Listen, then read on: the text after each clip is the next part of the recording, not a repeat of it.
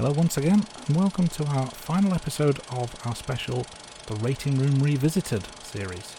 Jay, what have we got in store for this week? Thanks, Andy. Hello and welcome, everyone. So, for the past few weeks, we've been talking about each of the debuts for the James Bond actors. So, it's only right that we finish with Daniel Craig. And his film, obviously, was Casino Royale. But this one is a little bit different, isn't it, Andy? It is, because the producers took the bold step of starting from scratch and giving the franchise a reboot. What did you think of this decision, Jay? Was this the right call? I think it's the right call. I like the black and white elements. I thought that was really good. I'm a bit hesitant here, Andy, because before we started to record, I was thinking in my head, how should you transition between different Bond actors? And obviously, this is the reboot. We've had kind of reimaginings before. However, each of the Bond actors that came before Daniel Craig was the same James Bond. And I was thinking, how can you do this? And I was thinking about Doctor Who. And so, Andy, I don't know if you're familiar with Doctor Who and how he kind of regenerates. And I was thinking, do you essentially have each new James Bond as a different James Bond and you reboot the franchise every so many films? Or do you go back to the older days before Daniel Craig and it's the same character? I'm a bit torn, Andy, if I'm honest. I did like that they rebooted this. Could have they done it before? Maybe. We've mentioned that obviously Roger Moore took a different direction. Timothy Dalton took it a different direction. But they're all the same James Bond. So I do like what they've done. And I know we said this, Andy, but the black and white thing was really cool, wasn't he? The rookie Bond. Yeah, the introduction of a brand new James Bond in a brand new world, I think was really, really well done.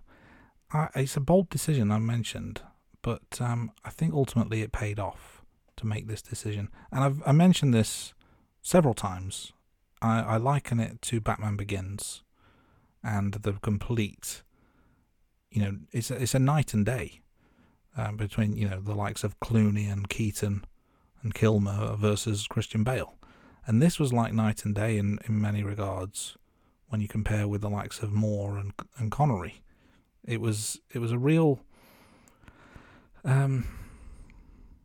what's the phrase I'm thinking of? It was kind of like when in the 90s you had the grunge scene, and then Nirvana came along and just kind of kicked the door down and everything changed musically. This is kind of what it was for the Bond franchise. 40-odd years, they've got an established format, and then someone kicks the door down and say, no, we're not doing that anymore, we're doing it this way.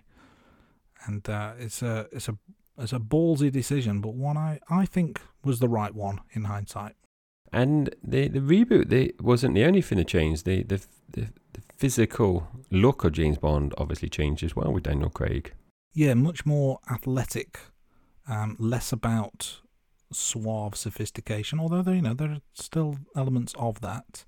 It was a rough and tough James Bond, the realism, the grittiness, the whole tone of this film particularly, I think really changed the way we saw James Bond. Now, until a replacement is announced, Daniel Craig, I guess, is technically still James Bond, and has been for the last 17 years, which is the longest run of anyone.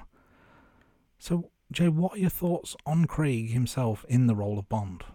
So when I think about Daniel Craig's run, Andy, the first thing that comes to mind, and you've just mentioned it actually, is I think he's the most physical Bond.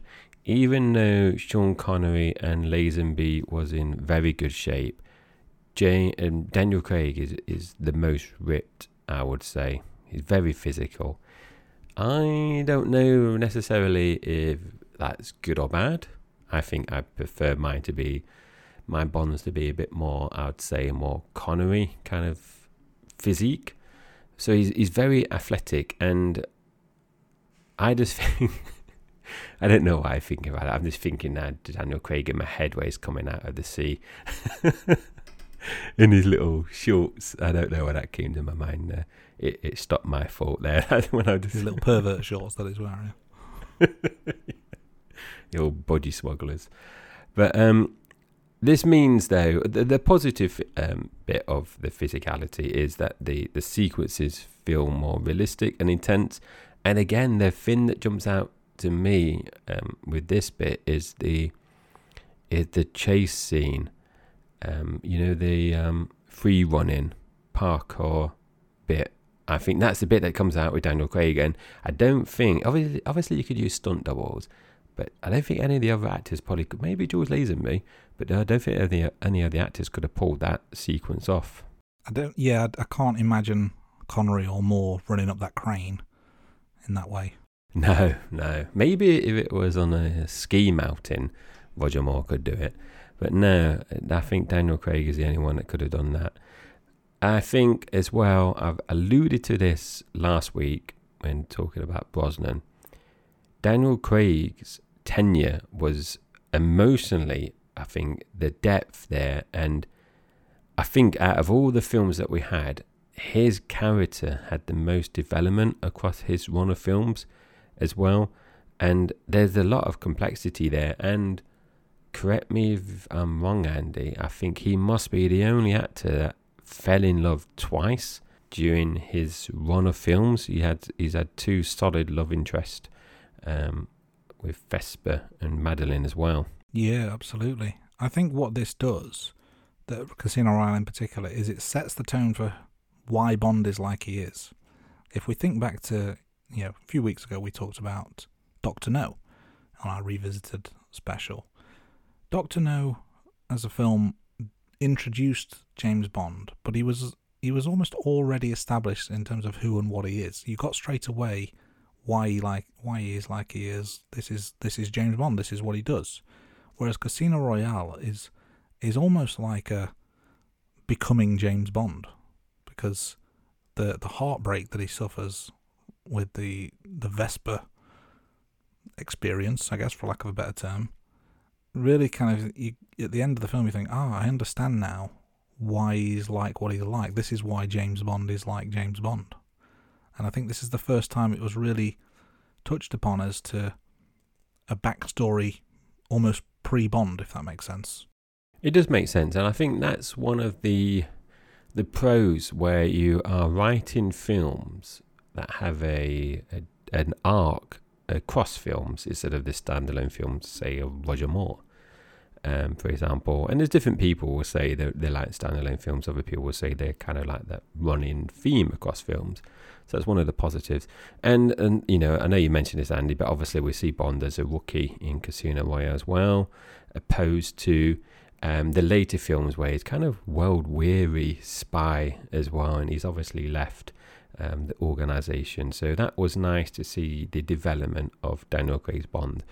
And going back to Brosnan, Craig's Bond as well did modernise the Bond franchise as well. And I think one of the good things it does, and I think it's happened in other Bond actors as well, it does incorporate political themes that are kind of relevant at that time as well. And I'm just thinking back to the film where the kind of evolving espionage as well, where they merge the organisations, and obviously you find out that the bloke, his name escapes my mind, is actually working for Blofeld. Yes, this is in the film Spectre, of course, and I know the actor's name is Andrew Scott. When I think of him, I think of Moriarty from Sherlock. Yeah, I do. Yeah. That's his standout film, his TV program. Absolutely, yeah. So Andy, sorry, just a couple more things before I pass over to you, because people will be fed up listening to me just rambling on. I personally, and I don't know if this is a hot take or not, I don't find Daniel Craig very charming. So when, like I said, I think Brosnan and Sean Connery are the most charming Bonds. I don't think he's very charming, Daniel Craig. I don't know, it's just because of, the state of his love life during his run of films that he doesn't come across as charming, but he's very brooding in the films that he has. And again, I think you're going to probably argue this point, because I know you rate the Daniel Craig films highly. With Brosnan, I mentioned last week the inconsistency, and I think Daniel Craig's films, I think when you look across them, in my rankings, you've got two very good films. And No Time to Die I've ranked very good as well. And then for me, there's two that's not so good. So a bit of inconsistency. But obviously, George Lazenby only did one film. I don't think any James Bond actor from memory, you could say, didn't put out any kind of inconsistency. You could argue Sean Connery films were highly rated, but there's an element of inconsistency across all of them, I suppose. Personal taste, I guess. I get your point. I think I rate them all very, very highly, though. So even the low points for Craig were still pretty high for me. Brooding's a good word. He pouts a lot, doesn't he? He's got a bit of a pout. Craig has a bit of almost bordering on duck face at times. Indeed. And I suppose my last 2 points, Andy. Brooding kind of leads on to the darker tone in the films as well, which I don't mind. But if you're thinking about the audiences that we were talking about in the Roger Moore revisited episode, people that like the Roger Moore lightheartedness probably didn't necessarily like the Daniel Craig era. So, I think there's going to be a bit of difference there. But my last point is, what do you prefer in a Bond? Do you prefer the classic Bond or kind of Daniel Craig's interpretation of Bond? Which one? And obviously, I know you just mentioned there that you rate the Daniel Craig films highly. I did not. I rated them highly, but this film was higher. But he is, a good Bond. So I don't know if you had any kind of comments to my comments, or what are your thoughts generally about Daniel Craig as Bond? I like the setup of the films and the fact that they all flow together, albeit they kind of forced it upon us in a way. I think really the first two films flow together and the final two films flow together, but then they shoehorned them in such a way that all five were continuous. So they've played a little bit with the creative license there. I just think at the time Craig came along, it needed something new. I think Die Another Day was a film that left a bad taste in many people's mouth because it just it took everything too far. The silliness, the gadgets, it was preposterous at times. And if they'd have continued in that vein, would we still be talking about Bond as a thing now, or would they have thought, you know what, this has reached its course, we need to end things? So I think it came along at the right time when reboots were all the rage, and I think this was an absolutely fantastic way to debut. Inconsistency, I do disagree slightly, but I think I understand what you mean, because he does change quite a lot from film to film in some regards. He ends this film pretty cold and remorseless. He ends his final film, well, pretty cold, but for different reasons. But his emotional state is very, very different, isn't it, by the time that rolls around? But I see it more as an evolution as opposed to an inconsistency. But that's just my interpretation. Ultimately, for me, I think he's the best Bond. You compare to Sean Connery, I understand why people may not agree with that, because I still think of Connery as Bond, but I just think of them as two different Bond universes. And I wonder as well how much people, particularly the Bond superfans out there, if you've read the books, you've already got an image in your head of who and what James Bond is. So then which actor most resembled the books? I tend not to do that with, not just with Bond, because I've not really read many of the novels or anything, but if I think of a TV show or a film and compare it with the equivalent book, I can quite easily separate the two as being separate worlds. I'm not one of these people who think, well, that's not how it is in the book, so therefore it's wrong. And I wonder if there's an element of that to it as well. Yeah, valid points, Andy. Valid points. Is there anything else that you want to discuss about Daniel Craig? Because, like you said, he is your favourite Bond, before we kind of sign off and let listeners know what to expect in the next week or so. I've waxed lyrical about Daniel Craig as Bond for many, many weeks now, and you can check out in our archives the other episodes relating to Daniel Craig, and you'll hear just what I think about him. next week, we've got a brand new episode of The Rating Room coming up. Now, I've put in brackets in my notes, we need a name for this. But it's going to be all new, The Rating Room. We are going to be talking about sequels. That's going to be one of the things we're talking about. We may even throw in some TV ratings and rankings as well, rather than films. So check that out. And some other things that we've never tried before. So it is going to be all new, The Rating Room. And then, we're approaching Christmas. So for the next few weeks after that, we're going to talk about some Christmas films. So stay tuned over the coming weeks as the holiday season approaches. We're going to get a little bit festive here on The Rating Room. And, check out our social media, YouTube, Twitter, Threads, MySpace, Bieber, all the usual stuff. Because we're going to have various clips, news, information, all over our socials. So keep up to date with all of that, and you'll find out what's going on over the coming weeks and months. I love a Christmas film, Andy, so I'll be looking forward to that, and I will be watching lots of Christmas films between the episodes that we're covering as well, because I do love Christmas films. Me too. Yippee-ki-yay. Indeed. So that's all to come. Andy has covered that brilliantly. But right now, let's just focus back on this episode. So we're taking it back to the beginning, all over again, the reboot. This is Season 1, Episode 21, Casino Royale. Ahoy there, my name is Steve Barnes, and I invite you to listen to my TV recap podcast. It's called Sweet Child of Time, 1899, Dark, and Wheel of Time TV recaps. I'm recapping 1899 with Nate of the band Voidmaster. I'm recapping Dark with Lindsay Dunn. She's a film and TV critic. And I'm doing Wheel of Time currently with James the Marshland Monster, audio engineer and rapper, not on TV, but we'd like to see him on TV one day. Join us at Sweet Child of Time. Listen to our recaps. They're about an hour long each. We have a lot of fun. Join us. Bye. May you always find water and shade. Bye-bye.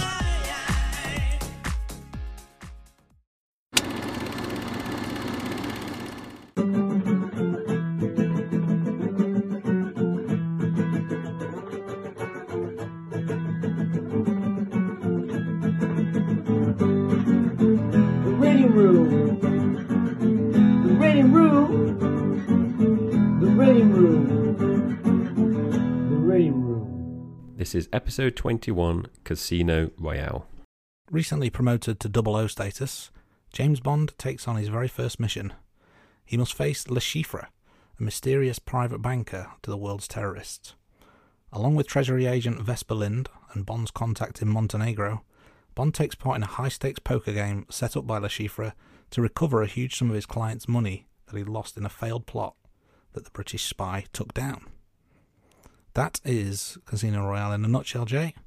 But what did you remember about this before rewatching it recently? So, Andy, I've got to do a bit of a disclaimer here. So, with the Daniel Craig Bonds, me and the missus have only seen each of the films once, apart from Casino Royale. I think we've only seen twice.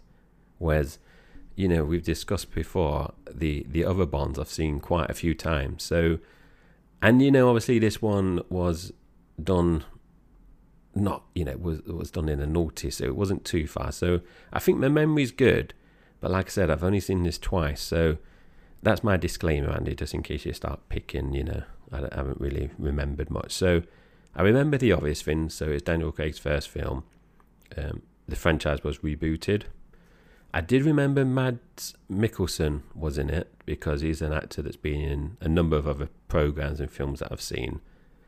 Also remembered the, I would say, infamous torture chair scene. And I also remember the car crash leading to that. But apart from, I don't really remember many plot details. I also remember the parkour chase at the beginning.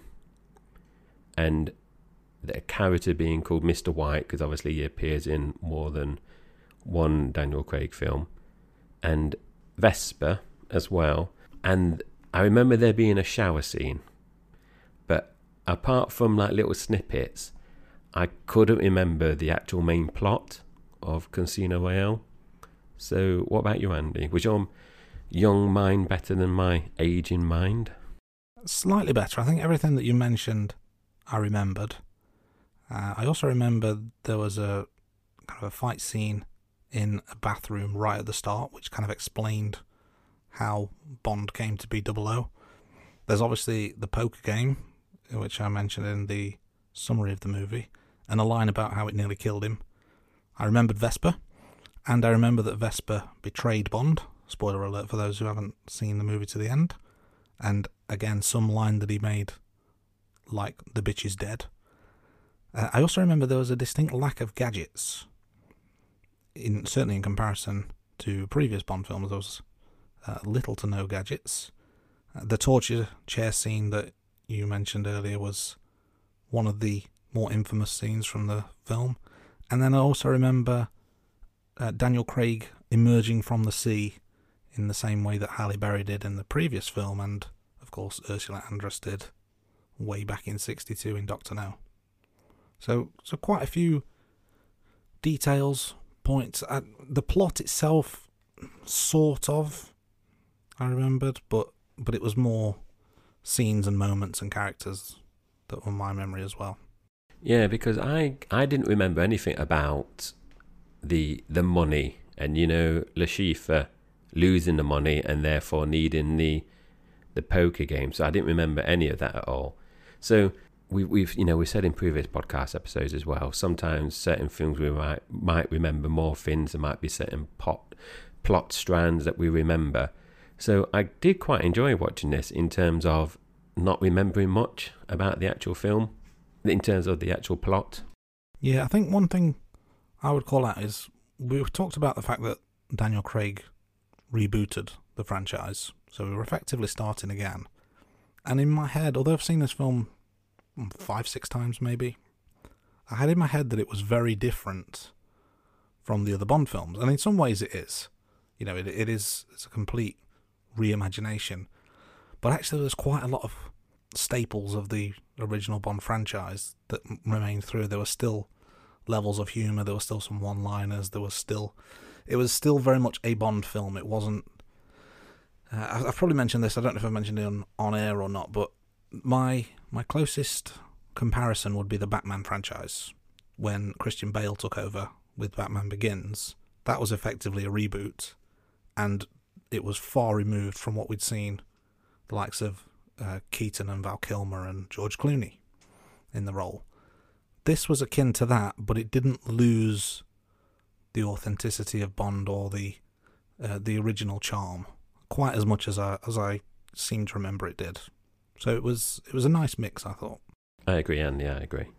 Let's get into a little bit more detail. So we're collecting various pieces of information throughout. So let's start with villains.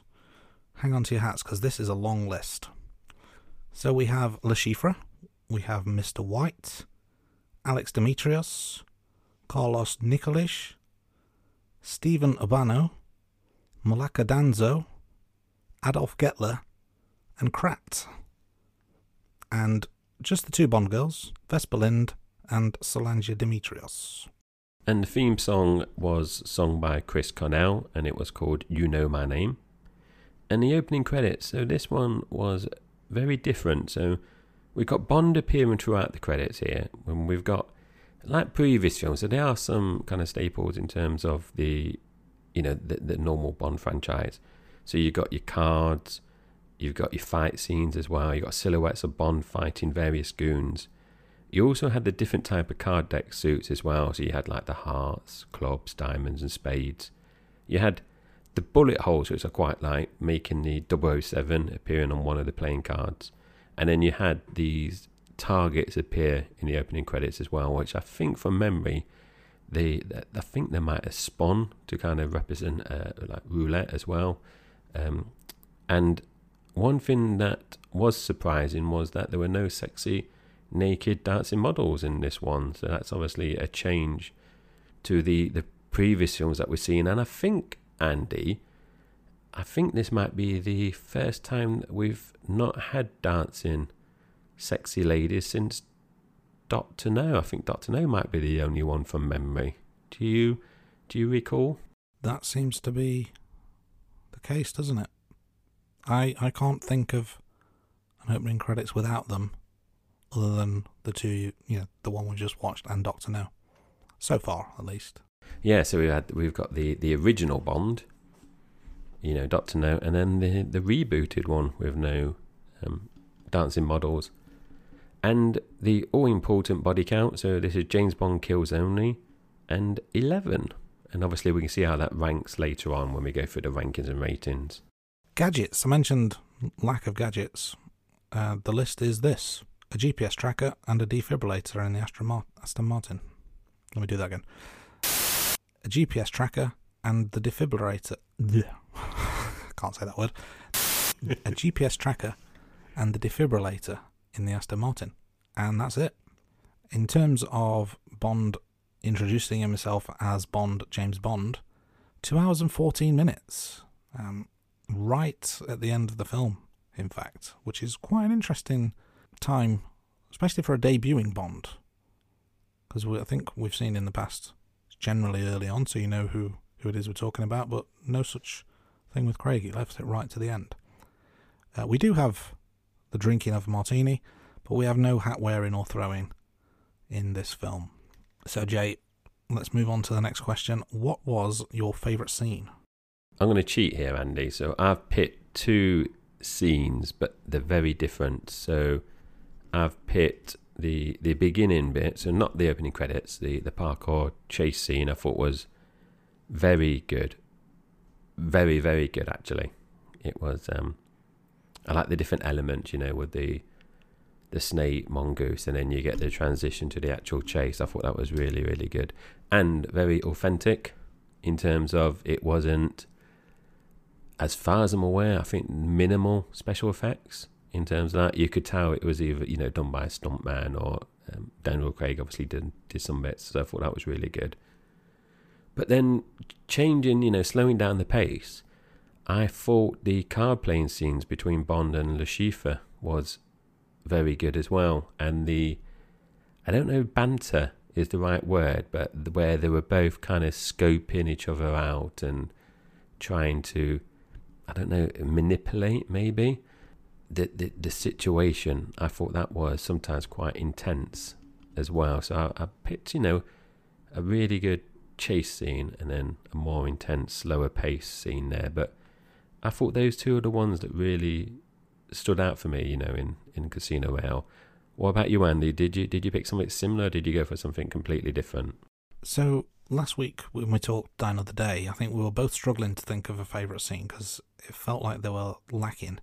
I had the opposite problem this time. There were so many to choose from that I really enjoyed. I think the 2 you mentioned could absolutely be on the list.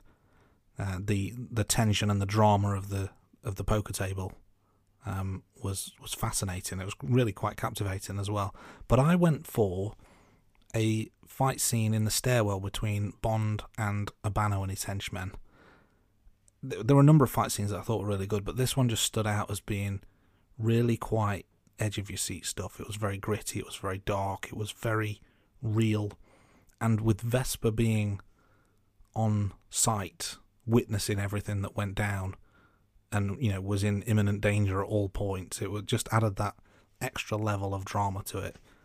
So that just edged it for me, but probably half a dozen or so scenes that could have easily made top of the pile for me. Next up, how many times did you reach for your phone? So Andy, I was the model student again here, so I was 0 times reaching for my phone. I think, I don't know how many episodes this is in a row now, Andy, but I was very disciplined. And I don't know if it's the same with you, but I feel that I'm more focused when we have a new actor playing Bond. I want to try to really focus and really, not so much analyse, but I want to make sure I get really loads of notes done so we can talk about it in a podcast. And I'm really looking in terms of, a new actor's come on board. So I don't know if it's going to be 0 for the remaining Daniel Craig films. I know it's been 0 for the last few episodes at least, maybe all the way through the Pierce Brosnan era. So I'm being well behaved. What about you, Andy? Yeah, I think I've known to have a cheeky Google here and there to see who someone is, but this time around I was just so into it I didn't bother with my phone at all. So I watched it intently, took quite a few notes for me, actually. And I know, obviously, we're going to get into those as we go through the pod, but I was fully on board with this, so no need for the phone in hand. But of course, as always, here on the Rating Room, we have to talk the all-important rating. So, Jay, out of 10, what was the number you gave this? So, Andy, for me, it was 8 out of 10. I think it was a very strong opening by Daniel Craig. They obviously rebooted the franchise, and I think it worked really well. And I liked that it wasn't just all action compared to the Brosnan films. You had the narrative driving the story as well, and it wasn't just purely how the Brosnan films tended to kind of end with a lot of action aspects to it. So for me, I think it's a respectable 8 out of 10, and later on when we talk about the rankings, we can see where actually that lands in my table. What about you, Andy? For me, this was a fantastic opening. Straight in with a 9 out of 10. And I've been, certainly early in the series, notoriously stingy with my marks. This just captivated me like no other Bond film has so far. And I was thinking back to when I watched it at the cinema, some 16 years ago, I guess it would be now. And I can't remember if I knew beforehand that it was a reboot or whether I found out as I watched it. I can't remember what research I'd done beforehand or whether I just wanted to watch it like without any expectations. And I remember coming out of the cinema being absolutely blown away by what I'd just seen. Like, I'd decided at that point, this was the best Bond film ever. This was amazing. 16 years later, obviously, I've matured slightly. I've put on weight. I've got more grey hair. You know, my thought process is a little bit different. So I did watch this with, more critical eyes. And, as we've done with all of the films so far, I wanted to give it a fair shake to make sure that I wasn't hyping it up. But for me, it was still holds the test of time. So 9 out of 10. It was near perfect. But that's just two people's opinions. We need more opinions. And I think you've got two more people that you want to bring into the conversation here. As every week, let's start with your wife. What did she make of this? Yeah, so the wife, I've said in previous episodes, she's been looking forward to the Brosnan films, and then when we started watching the Brosnan films again, she realised it was actually Daniel Craig films that she enjoyed. So her comment was, it's a 180-degree turn on the Brosnan films. When she told me that, I was thinking, I wish she said 360 degrees, because then I could say that in the podcast, and then I could just mock her. But no, she said 180-degree turn on the Brosnan films. She said they've gone back and rebooted the franchise. She said the Brosnan films started to feel like more of a spy spoof film, which, you could argue Die Another Day was, and for me, The World Is Not Enough, which I know obviously you score very differently to me. She also said, and this is a reoccurring theme, Andy, for her, the fight scenes were still too long. She said they were slightly too long compared to the previous Bond films. However, they were more watchable and more creative in terms of the fight scenes. And then I said to her, because she's not keeping a list of the 21 films we've watched, so she's not keeping, in terms of an actual ranking. So I said to her, where would you rank it roughly though? And she said, definitely top 5 Bond films so far. So she was impressed. I'm trying to think, I think she was on her phone only a few times. She was paying attention. She did say to me as well that Daniel Craig is a favourite Bond as well. So I think she appreciated the scene that you mentioned earlier about Daniel Craig coming out of the water. So I think she appreciated that. So yeah, she really enjoyed it. And I've mentioned it in previous episodes before, Andy. We've done, this is our 21st recording of the main season, and there's been times during the podcast season where I've been rewatching it with the wife, where she's been flagging, and I'm thinking, is she going to dip out? But she's been staying there. I mentioned a few times, where she's dropped off, but she has, she really enjoyed Casino Royale. She did mention something, and maybe I might pick it up when we do the rankings, but she did mention Sean Connery as well, saying it was kind of like the Sean Connery era, kind of gone back to pre-gadgets and everything like that. So I thought that was, she's paying attention, in terms of watching it. And actually, because she mentioned like Goldfinger and, it was like up there with like the earlier Bonds, which surprised me because she likes action films. So she likes like the Fast and Furious. She watches a lot of where you can kind of turn off your brain and just watch a film for like an hour and a half and it's just pure action. She loves those kind of films. So when she said to me the other night, this is like as good as the early Bond films, which I found very surprising because obviously, like we mentioned in earlier podcast episodes, the early Sean Connery ones were more spy espionage kind of movies opposed to action films. So before we move on to my other verdict, Andy, is there anything you want to say about your wife verdict this week? So she's not rewatched it with me.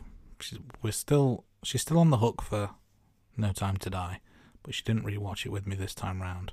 She has watched it with me in the past, some 14, 15 years ago it must be now since we watched it, and she didn't really take to it that much. I made her watch it because she's a fan of the Jason Bourne films, and I thought this was a good comparison, and she just always had in her head that, I don't like Bond. Bond's boring and sexist and blah, blah, blah, blah, blah.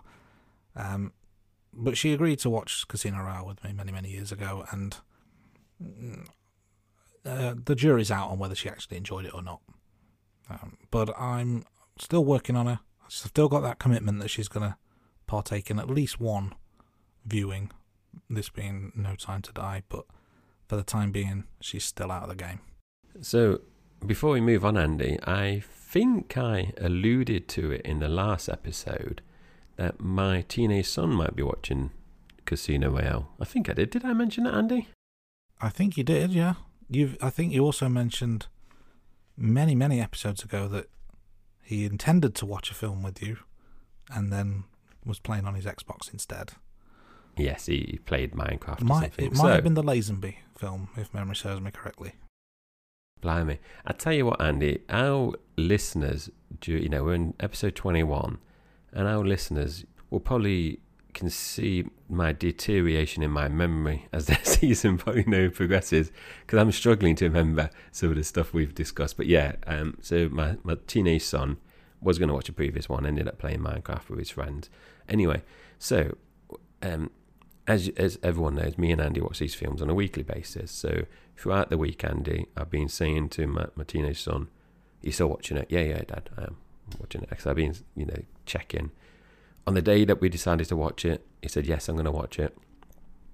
And then he comes. We watch it as the three of us. I've got a daughter as well, but she's too young, so she didn't watch it. And he has to wear glasses to watch. He has to wear glasses all the time. So he basically started to lay down and took his glasses off. So I, whoa, what are you doing? How are you going to watch the film if you can't see it? He said, "No, Dad, I can see it." So he's 14, and I don't know this is the same with all 14-year-olds, but he favours action films. So like the missus, he loves the Fast and Furious, and it's, like you go to watch Bond with your dad, it's a thing that the missus does with my teenage son. Every time a Fast and Furious film comes out, they go to the cinema and watch it. It's a little thing that they do. So he said the fight scenes were good, especially the parkour at the beginning. And then, he said, some other bits, he said, it was interesting. He watched it all, he sat there munching on a Galaxy bar while watching the film. And then when I said to him at the end, I said to the missus, your wife verdict. And then he said, "What are you doing?" I said, "No, I'd like to get, a bit of feedback." And I mentioned it on the pod with Andy. And he said, "I don't want to do that." I said, "Come on, just give me some lines." So he said, what I just told you. And then he said at the end, best Bond film he's watched. And obviously this is the only Bond film he's watched. So technically he is correct. But it's a typical kind of sarky comment from a teenage boy. But he did say he will watch another Bond film. So that is positive. That does sound good. Welcome to the show, Jay's teenage son. And I like the line. That's a bit of a Bond sense of humour with the one-liner there to say it's the best film he's watched. So he's learning. It's good to hear. Yeah, and like you done with your wife, Andy, previously, I think this is a good entry point for people to come into the franchise that might not necessarily like to watch older films. I agree. I think the Craig era is in many ways standalone, and we'll discuss those points as we move over the next 5 episodes, including this one. But let's dig a little bit deeper, shall we? So some facts and figures. The runtime for this 2 hours 24 minutes, which is long compared to previous Bond films. I think it might be the longest one yet. We will double check that at the end when we go through our ratings and rankings, but that feels like a long one to me. Released in 2006, and we have a return for the director Martin Campbell, who took the helm for this film. So, as always, I like to kick off talking about the money. The budget with this film was $102 million, so that is actually a decrease compared to the previous film, which is obviously Die Another Day that we watched last week, of $40 million, which I found a bit surprising, really. So this film came out 4 years after Die Another Day, but they've stripped out $40 million from the budget there. It also makes it cheaper than The World Is Not Enough and Tomorrow Never Dies, which, when doing the research, Andy, I was really surprised about that. I know there's less gadgets, and as we mentioned in Die Another Day, they had a lot of gadgets but also kind of futuristic elements to it, so maybe that's where they managed to save some of the money. This film was a lot more gritty as well, so maybe that helps bring the budget down. I don't know how much Daniel Craig was paid compared to Pierce Brosnan as well. Maybe that saved some money there. So I did think that was interesting. And how did that translate in terms of box office stats? So at the time, it took just shy of $600 million. So that's $595 million worldwide in terms of box office performance. And when you adjust it to today's money, that's roughly $850 million. So that means at the time, this was the best performing Bond film in the franchise. So they rebooted the franchise. They've took money out of the budget, Andy, and then they still get the best performing Bond box office performance. So they're doing something right. They absolutely are. I'm not sure about License to Kill. I think it should be a license to print money with those kind of figures. Some more tidbits, and this one I wasn't aware of, but due to copyright issues related to the ownership of Thunderball, the organisation which Mr. White is part of is not actually named Spectre. And I don't know if it actually gets a name at all throughout the film, but there's certainly mention of an organisation that he is part of, but there's no mention of the word or name Spectre. And I wasn't aware that was due to copyright issues, but we have talked about some of the legal wranglings in previous episodes. So obviously the legal stuff has not gone away yet, if it ever does go away. Another point that we can call back to a previous episode, so let's go all the way back to episode 5 for You Only Lives Twice, and we mentioned an actress who played Ling. Well, the actress in question was also in Casino Royale playing Madame Wu some 39 years later. So that is recycling of actors taken to an extreme. That is, Andy, correct me if you're wrong, that is a bigger age gap. You've been alive, isn't it, Andy? As at this recording, I'm a lean 37. Even if my face doesn't suggest that age. But no, that is a brilliant bit of casting, that is. Absolutely. And there was a cameo by the director Martin Campbell himself. He played the gasoline truck driver that was killed in the attempted plane bombing throughout the film. So he's put himself quite literally in the firing line there, hasn't he? He did, Andy. And I wonder if you get paid twice. Do you get a directing fee and then an acting cameo fee? Obviously, cameo people, I assume, don't get paid much. I wonder if he did 2 pay packets there. Double the work, double the money. That's how it's got to be, surely. It's got a talent fee and then a production fee? And if not, somebody pay the man twice. He deserves it. They've got enough money to do it, as we've mentioned in the box office stats. So, talking a bit more about the director, Martin Campbell. So, it's interesting because he's obviously directed the first Brosnan film and the Daniel Craig film now. So, he's broken in 2 new Bond actors. I thought that was quite interesting. Apparently, Campbell has been offered the director job numerous other times as well, but he's declined. So he's only done the 2 Bond films so far in the franchise. Maybe he will come back to do the next Bond actor, Andy. Maybe, who knows? He might get that phone call again. And this one I thought was, I'm going to say interesting, and the wife keeps moaning that we keep using interesting too much, Andy, but I'm going to say this is interesting because I didn't pick this up in watching the film, but I know you did because you made a note about it. So Richard Branson makes an appearance in the airport going through security. Branson's cameo was actually cut out of the in-flight version shown on British Airways. Obviously, Branson is creator of Virgin. So the Virgin Atlantic aircraft also has the logo on the tail fin. They also kind of blanked that out on the British Airways in flight. So I thought that was a bit petty, Andy, if I'm being honest. But I don't know what the relationship. Obviously, it's competitive between Virgin and British Airways, but it seems a bit petty to cut that out and doing a bit of. I can't think of the technical term where they kind of blanket. What's the, when it's too graphic and they kind of use the. They're digitalised, have they, or they just censored it completely? Yeah. So I thought that was a bit petty there. Yeah, petty is the key word. Just to add to that as well, if we think back to Die Another Day, there is a scene where Brosnan is flying to London, and I think he's on a British Airways flight. So what's happened in the 4 years in between films that the Bond production crew have decided to go against British Airways and over to Virgin? You know what it is, Andy? You had the Pierce Brosnan films, which had so many different product placements, advertising. Now we get to Daniel Craig. Obviously, Virgin have shown the money. They've put in more money, I'm betting, in the old product placements, I'm guessing. Could be true, although the budget would suggest otherwise, because they're 40 million down, but there you go. Another random factoid from the film is Le Chiffre. He's got an injured eye, weeps blood. It's never really explained. It's not.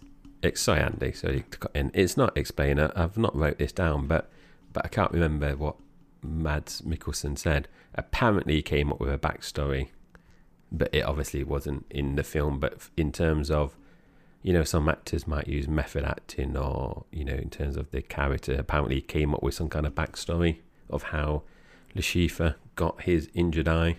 Wonder what that could have been. I mean, there's mention of the injury. He alludes to it, but never how it came about, what caused it, who caused it. So there's a gap there that needs to be filled. The Rain Room. But let's move on to some goofs and continuity errors. So at Miami Airport, you see numerous CSA planes, which is the Czech Airlines. Czech Airlines offer no direct flights to Miami. However, Prague Airport, where the scene is shot, is full of CSA planes. So I guess that's more of a factual error rather than a continuity error. But for any plane aficionados out there, I'm sure you spotted that one yourselves. Yeah, so I've just got one this week. So if a house collapses into the waters of a Venice canal, after the collapse, the water would be really murky, and therefore on the water the visibility would be pretty much zero. But obviously we have the end scene where there's a bit that takes part underneath the water, and you can tell it's just really, really clear, like if it was filmed in some kind of swimming pool. The bit with Vesper and Bond. We'll cut this bit out potentially, but I've been to Venice and it's a shithole. So there's no way the water is clear. Yeah, one thing from my side, Jay, before we move on. Bond, he's being tortured in the seatless wicker chair, and you see on one shot there's the right hand side of Bond's face. There's blood running in a kind of an unbroken line down his face, and then the next shot see that the blood has been smudged. But then the next shot after that, the blood is running unbroken again. It happens a few times throughout, so obviously they've filmed that multiple times, but they've not quite got the blood matching each time. So a slight continuity error there for those with a keen eye. The Rain Room. So let's get into the movie. So we always discuss a bit before kind of like the music that kicks off. So we're starting in Prague, which is in the Czech Republic, and the film opens in black and white. That is not something I remembered, Andy. No, me neither. But I think it does add to the purpose of the opening scene. One point at this stage, there's no gun barrel. There isn't a gun barrel yet, and we will find out why in shortly. But that is a good point, and obviously something that viewers of James Bond will be obviously aware of, that there's no gun barrel, and that's very strange not to have the gun barrel. So Bond has tracked down an MI6 section chief called Dryden, who has been selling secrets to enemies for a profit. There's a bit of back and forth here between Bond and Dryden as well. Dryden mentions the need to have 2 kills to become a 00 agent. A question I had at this point, Jay, is this the first time we've had actual confirmation of what it takes to become a 00? Because I felt like we know it, but did we know it? I don't recall, Andy, it being mentioned before in terms of the criteria. It might be, but like I've mentioned at the earlier, my memory isn't the greatest. But when I saw your comment there about the, confirming the actual requirements, it did make me think, and I was thinking through, the films that we've obviously rewatched over the last few weeks, months. I can't remember, actually. I don't know if it's ever explicitly mentioned. I mean, if any listeners out there listening and can, come back to me and Andy and say, it was mentioned in this film, and at this point, we will hold our hands up, and maybe we weren't paying as much attention as we thought, Andy. Maybe we were checking our phones at that point when that important detail was mentioned in previous film. So moving on, this scene cuts between Bond and Dryden in the office, and also Bond and Fisher fighting in the toilet. So I thought that was quite good. So we're still in black and white bit at the moment. Yeah, we've kind of got Bond in the office, kind of reliving what had obviously happened previously in the toilets with Fisher, and so I think they're talking about the actual killing of Fisher, and Dryden's taunting Bond, and he says something like the second is, but then gets cut off by Bond shooting him in the head, and Bond replies considerably, and then it cuts back to the bathroom scene where you think Fisher is dead, but I think he gets up or he's starting to move, and then Bond turns around and shoots him. But as he turns around and shoots him, it becomes the gun barrel sequence, which I thought was really, really cool how that was done. So he wasn't walking on screen, he was already on screen, but he turned and shot Fisher, and it became the gun barrel. Very, very cool. And I thought it was an incredible opening to the film, actually. Very short, very sweet, but maybe the best open ever, even though it was only 3-4 minutes long. We've obviously had some really good openings, Andy, over the last few weeks. GoldenEye, the dam scene we've mentioned. We had the scene last week in Die Another Day as well. And when you mentioned about the gun barrel, I know it's not exactly the same and it's slightly different, but I thought back to Die Another Day, where Brosnan being caught and tortured, then transitioned into the music, and then you got the music and the opening credits is kind of explained in a time jump. With this, it was similar in terms of you had the story, and then it transitioned into the gun barrel. So it was kind of similar. I know it wasn't the opening credits, but it was the gun barrel bit. So I quite like that, how they used the actual story to kind of then transition into the gun barrel. Yeah, it was very, very creative, very original. I loved it. Yeah, so they've rebooted the franchise, and straight away, Andy, you could tell it just feels different. One thing that doesn't feel different is David Arnold actually has returned to the franchise, and this is his 4th Bond film now. So even though they rebooted, they have brought some of the regulars back. As mentioned earlier, Chris Cornell sings You Know My Name title song. Cornell was the lead singer of Audioslave and Soundgarden, 2 bands that I know nothing about, just have to hold my hand up there, Andy. And You Know My Name is the first theme song since Octopussy to use a different title than the film. And also, this song doesn't make a reference to the title of the film, and this has only happened 3 other times. I would ask you which 3 other times, Andy, but me and you have the script in front of us. So any listeners out there, if you want to kind of just guess before I mention this now, which other 3 films this has also happened. And it's actually Dr. No, On Her Majesty's Secret Service, and Octopussy. Someone's turning that into a quiz question as we speak. What was also interesting, curious you may say, the title track, You Know My Name, doesn't actually feature on the official soundtrack album. It was released separately as a single. Peaked at number 7 in the UK singles charts and 79 in the US Billboard Hot 100. But I would have assumed that all title tracks would have appear on the soundtrack of that film. So I'm very surprised to hear that it's not part of the soundtrack. And the song is very, very different to previous Bond songs. You know, we talked a bit about the credits earlier. There's heavy use of graphics and fight scenes, card suits, no girls in the credits. But the song is more of a rock song as opposed to the more ballad or pop-infused entries we've had of the past. And obviously we're going to talk about the rankings of the theme song later on, so we can see what me and Andy thought of the song later on in the pod. So let's get into the film again now. So we start off in Uganda, and we meet a couple of characters for the first time. So we see Stephen Obano, who Andy mentioned earlier, who is the lead of the Lord Resistance Army. We also meet Lashifa for the first time, and he's a private banker to various terrorist groups around the world. Lashifa is played by Mads Mikkelsen as well, and the deal has been set up by Mr. White. So straight away you've got, I don't know if you say 3 key players, but you've definitely got 2 key players here. Stephen Obano is obviously a villain, but you introduce to Mr. White. Well, you don't get much from Mr. White at the moment. He's being teased because obviously he appears in other Daniel Craig films, but Mads Mikkelsen is there. And Mikkelsen has been in a number of different films and TV shows. He's played Dr. Hannibal Lecter in the Hannibal TV series. He's appeared in The Hunt, Doctor Strange, Rogue One, and Fantastic Beasts: The Secrets of Dumbledore. And Andy, I've only seen 3 of those. I've seen a Hannibal TV series, which is very, very good.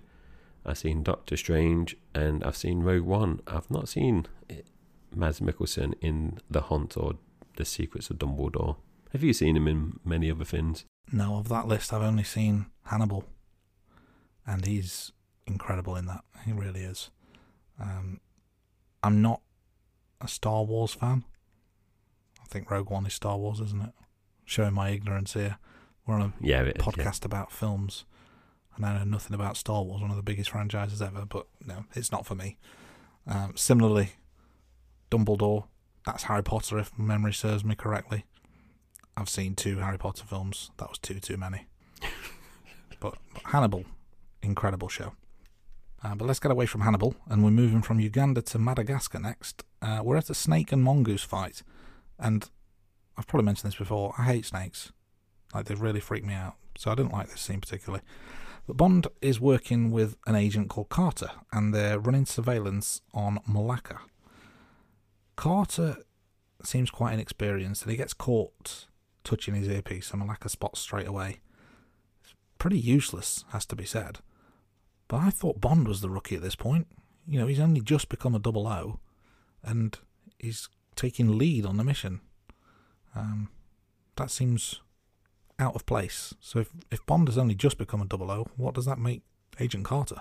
It's like, you know, when you watch films and for some reason they go, oh, you analyst that sits behind your desk all day, you have to come out in the field with the main agent for some, reason. That's what it felt like.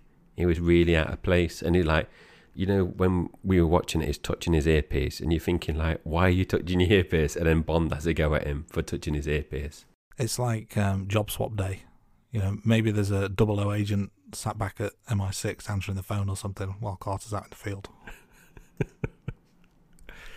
Yes, indeed, Andy. That's it made me think of something that happened at work today, which I won't go into. So we are treated to a really good parkour chase, and I mentioned this is one of my favourite scenes, and my teenage boy mentioned this was a really good scene, and it is a really good scene. So Bond chases Malaka through a construction site and eventually to an embassy, and there's a bit here where Malaka kind of squeezes through this opening on in this wall really high at the top, and then basically Bond just runs through it, and the wife and the son laughed at that as well. So there's a bit of that typical Bond kind of humour in the film still. And a comment here was, this is a very strong opening for Craig. So it's very, I don't want to say action man, but you can tell he's very physical and he can look after himself. Yeah, I would say there's, other than a couple of quite obvious stuntmen in shot, I thought this was an excellent scene. But there were a couple of obvious things, which we've touched on in quite a lot of the Bond films, actually. But as we're getting into the 2000s, I was hoping this sort of thing would be a thing of the past by now. Yeah, and yeah, I didn't notice a stuntman, actually, so you've done well there. Obviously, I know Daniel Craig isn't going to do the jumps between various cranes and various stunts, but from memory, Andy, I think Daniel Craig injured himself on at least one or two Bond films, hasn't he? I think that's a bit of a recurring theme, isn't it? Craig getting injured on a Bond film. Yeah, I think I've heard that numerous times. I guess in future episodes we might get into that in a little bit more detail. We'll get our research team going through the archives. Bond is called in the embassy. However, Bond shoots Malaka and a nearby gas tank and escapes in the explosion. He also steals the backpack Malaka was carrying, and Bond finds the text message on Malaka's phone that says ellipsis. No time made here.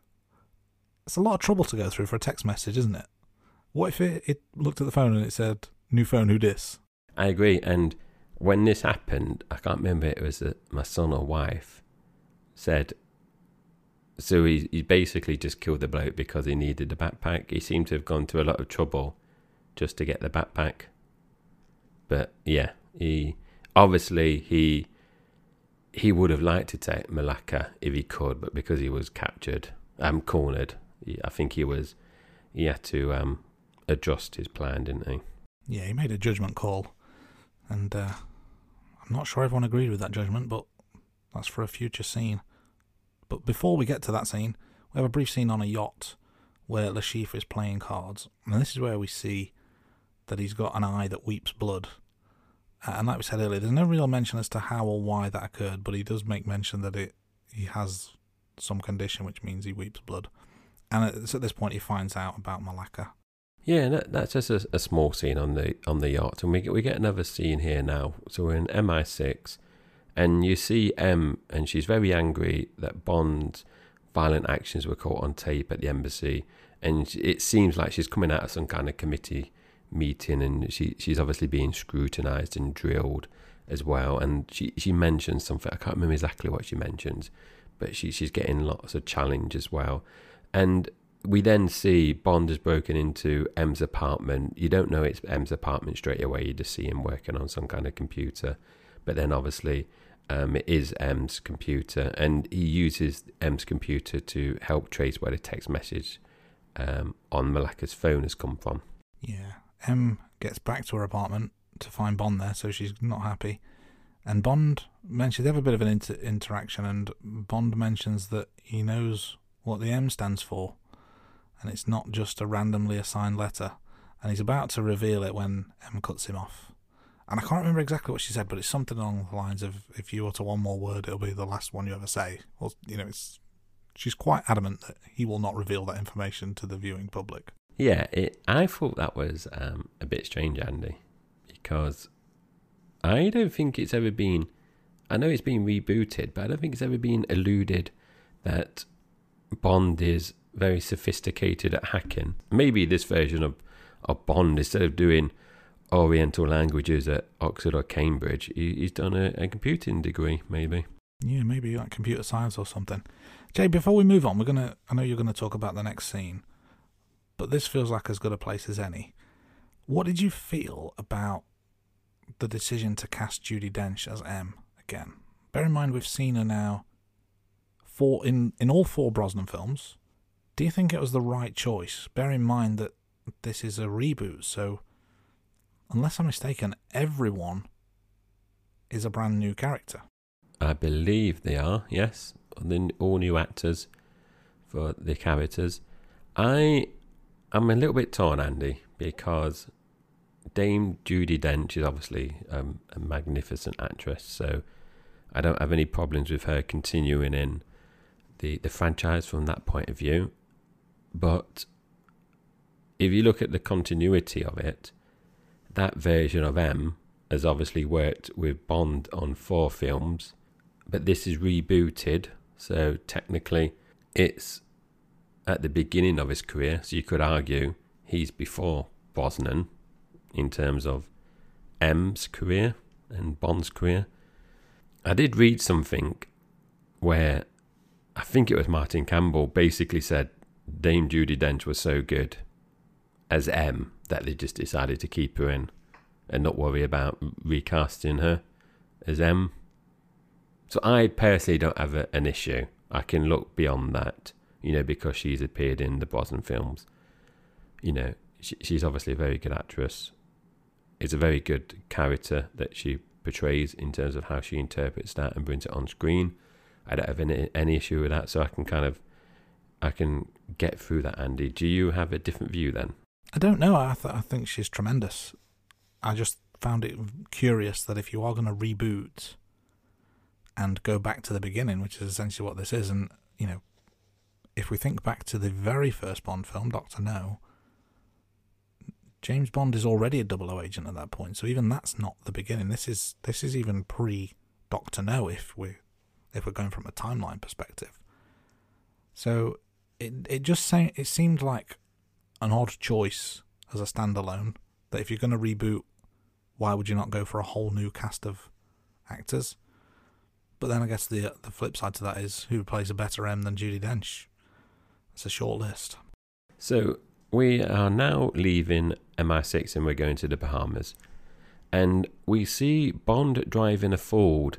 And we debate, when I say we, me and the missus debated whether this is the first time that Bond has driven a Ford.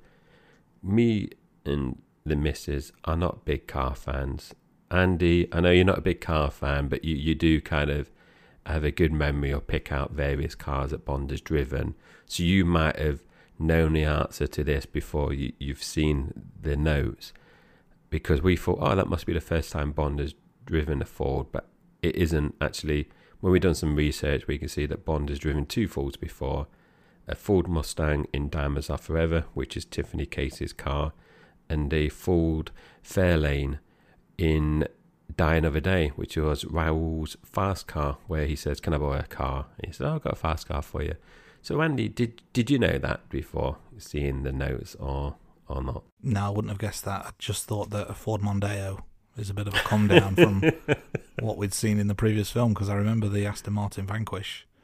To go from that to a Ford Mondeo is, it's a bit of a, but it's like going from your finest steak to your cheapest burger, isn't it?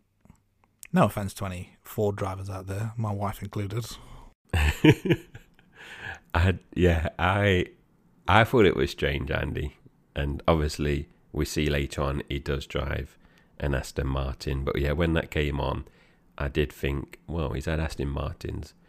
I think, was the Invisible Car BMW? No, that was the Aston Martin Vanquish. I think they even dubbed it the Vanish as a play on words. And Brosnan's driven BMW, so I thought, yeah, maybe that seems a step down. But obviously, like I mentioned, we see him driving an Aston Martin later on. Also, carrying on, Bond is mistaken for a car valet as well, and he deliberately crashes the car into a metal fence, and that sets off all the car alarms in the car park. This has caused a distraction for the security, and then Bond infiltrates the security room and reviews the security camera recordings. I really like this scene. I thought it was funny. The way, it was just the way he did it as well, that you thought, oh no, he's going to park his car for him, and then he lines it up ready to reverse, and then he just reverses at such ridiculous speed, and then throws the keys over his shoulders after. It's just, yeah, really funny. Do you think he intentionally did that? As in, I don't mean deliberately crashed, but you know when he drops his car off, he's doing his shoelace up. So do you think he was pretending to do his shoelace up so he could wait for a car to appear to do that? Or do you think it was just being opportunistic that a car appeared, some people came out that are being a bit arsey, and they think, oh, I do that and I can use that as a distraction? I thought it was just a happy accident, because I don't know, because it's never really explained, but I just got the feeling that he just happened to be tying his shoelace. But either way, it worked out quite nicely. But the way the scene unfolded, I just thought was really, really funny. And I made a note that there's actually a lot more humour in this film than I remembered. Like, there's this scene, there's the one you mentioned earlier around him just busting through the wall when he's chasing Malacca. Yeah, some good stuff. Continuing on, Bond ends up finding Alex Dimitrios, who's a middleman. He's working for Le Chiffre, and he was hired to find someone who could carry out a task for Le Chiffre. Bond meets him and plays poker with him, and he even wins his Aston Martin DB5 in the process, because I think he goes all in, and the dealer won't allow him to write a check or something. Well, he wants to up the stakes. He says, no, you've got to play what's on the table, and he says, well, my car keys are on the table, so he puts them in, and Bond wins the car. And then we see M in bed, asleep. She's not alone, so I'm guessing she's married. Never confirmed, but that's the assumption. She gets a call, and it's MI6 to tell her that someone is logging in to the MI6 system using her credentials. So she gets the computer out to investigate further. Yeah, and then there's a funny bit here where Bond is flirting with Solange, and she drives around. He drives around the mini roundabout at the hotel, and then he's like, "Oh, I'm here," because she says, like, "Is your place far?" And he says it's very close, and I thought that was quite funny and kind of backs up what Andy said earlier about, there's a few funny bits in this film, already, which is keeping in tradition with the Bond franchise, but considering this is being rebooted and darker, like you mentioned, Andy, there's still some funny elements in there.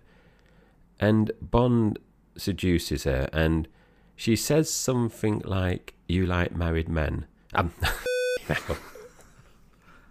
Definitely not married men. So she says something like, "You like married women," and that's a fine statement. That is just some bit of banter between Bond and her, and Bond orders a Bollinger and some caviar, and then obviously the person on the phone says, "Is that for like how many people or something?" And he says for one, and that's Bond's not hanging around. He's focused. He's going to follow her husband. He's found out that Alex is going to Miami, and he's focused, Andy. I like that. He's not being swayed. He's been playing the game. You think at first maybe he's being distracted by a bit of skirt, but no, he's not. He's back on the mission.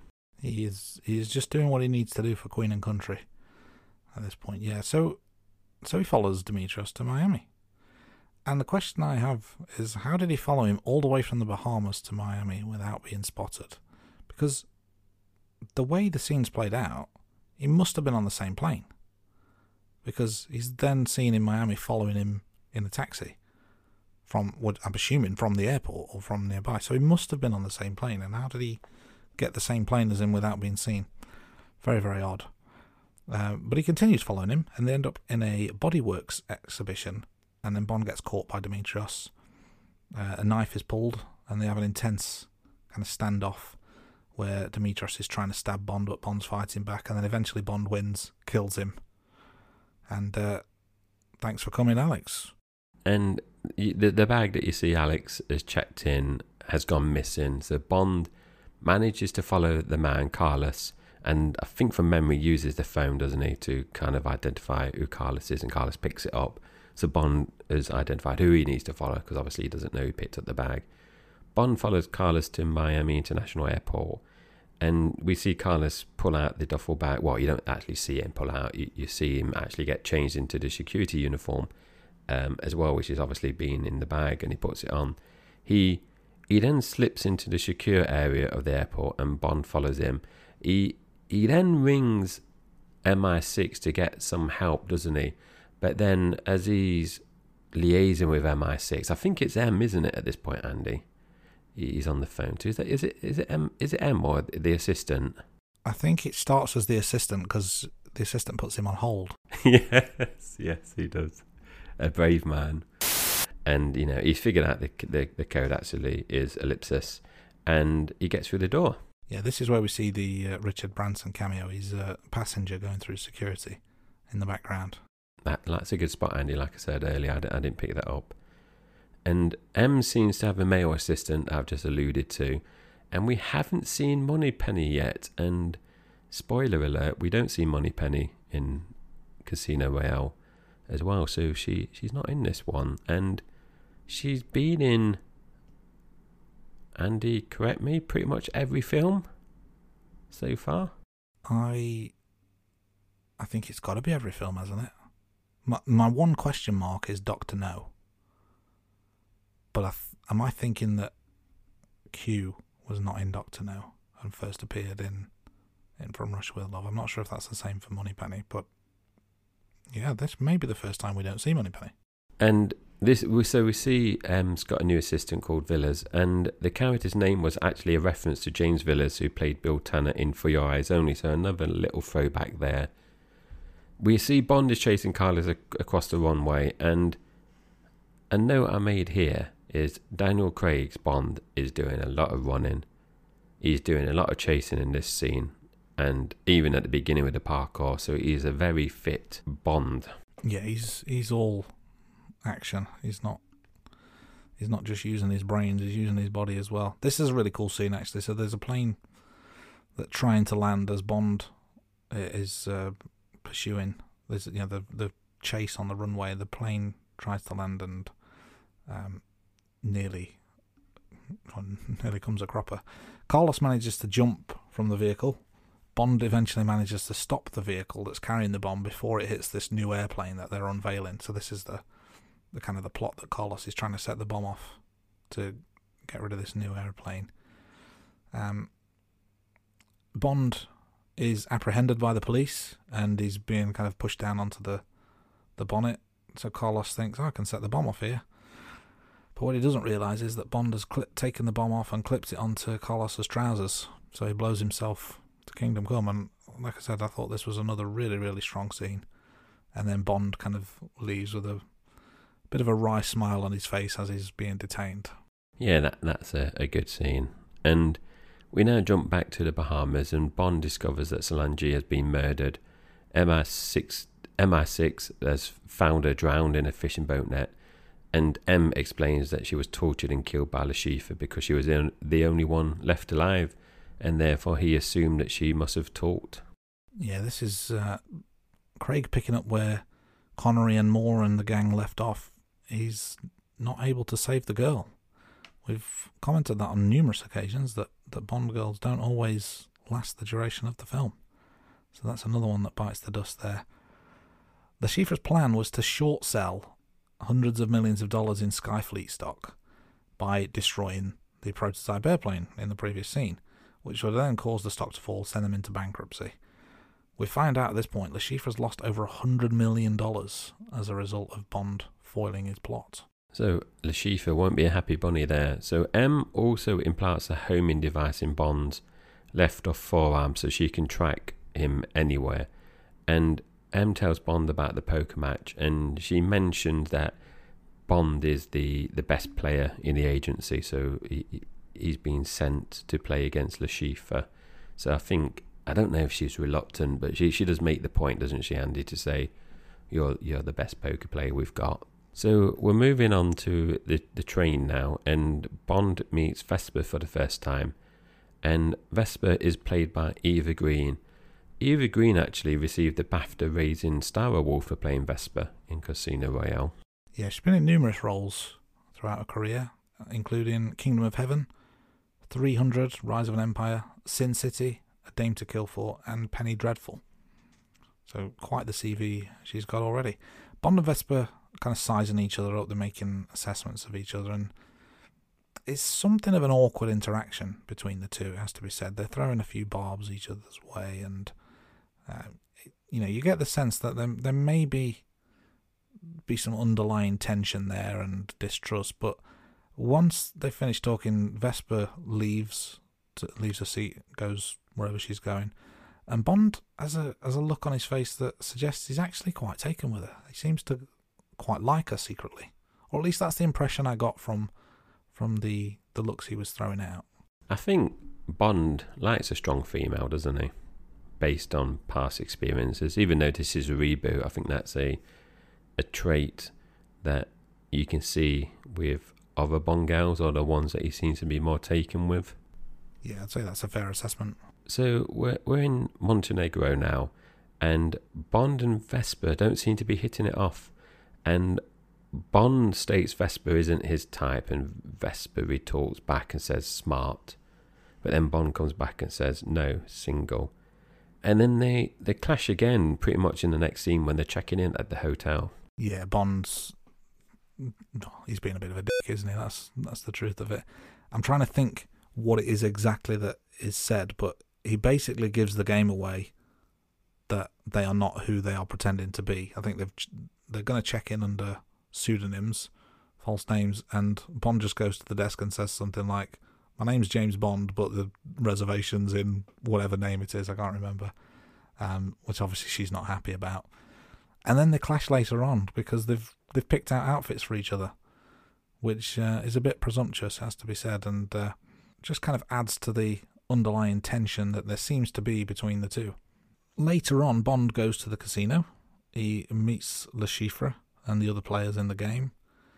And I think there's actually, during this introduction with Le Chiffre, he makes mention of Bond's fake name. And again, I can't remember what it is, but it says, is it Bond or is it such and such? So obviously Bond was correct in assuming that Le Chiffre would know all along. But I thought that was a nice way to introduce themselves to each other. And as they're playing, Bond orders a drink, goes into great detail about how he wants it. And there's quite a funny bit where some of the other players decide, oh yeah, I like the sound of that, and they order the same.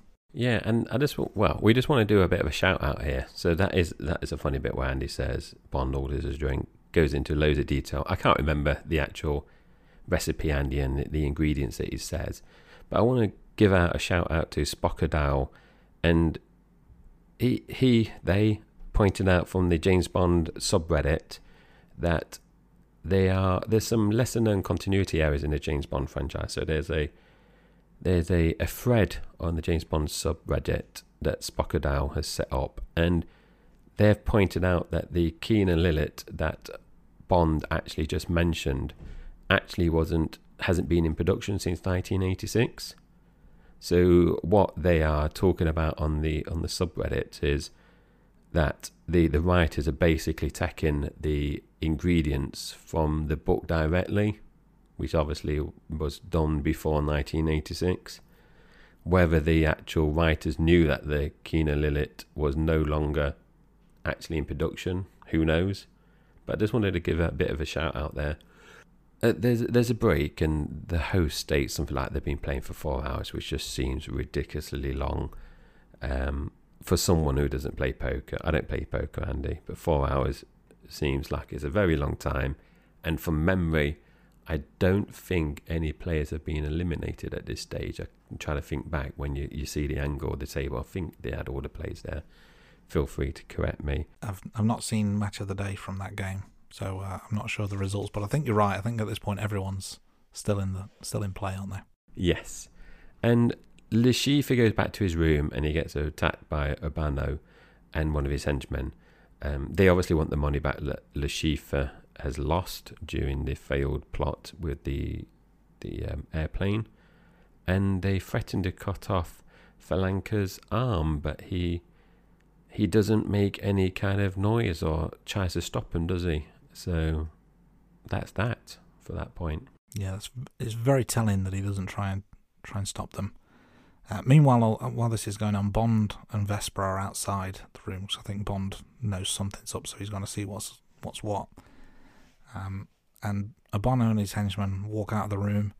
Bond and Vesper, are they pretending to kiss, or they're kissing in the doorway? So it seems like they're just a couple in love. But one of the henchmen notices Bond's earpiece and starts shooting.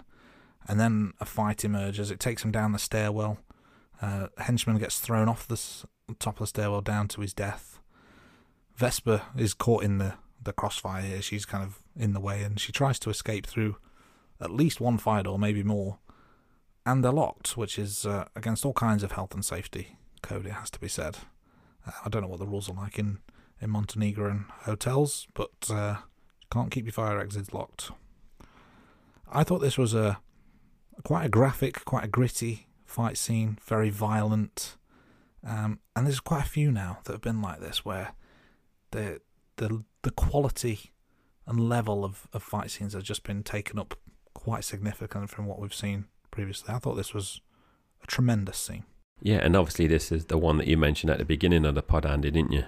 Saying it was your favourite scene. So the bit, Andy, I didn't write this down, and I can't remember the exact wording, but I did like it, that basically Bond told Vesper to go and get Mathis, wasn't it? And then he basically was just dumping the bodies in like some kind of on the stair cupboard, wasn't he? Yeah. Yeah, I quite like that. Nothing fancy about that. It's just stick the bodies in a cupboard and get someone else to deal with it. So Bond cleans himself up and then goes back to play Le Chiffre. And Le Chiffre is obviously being very perceptive here because he notices that Bond has changed his shirt.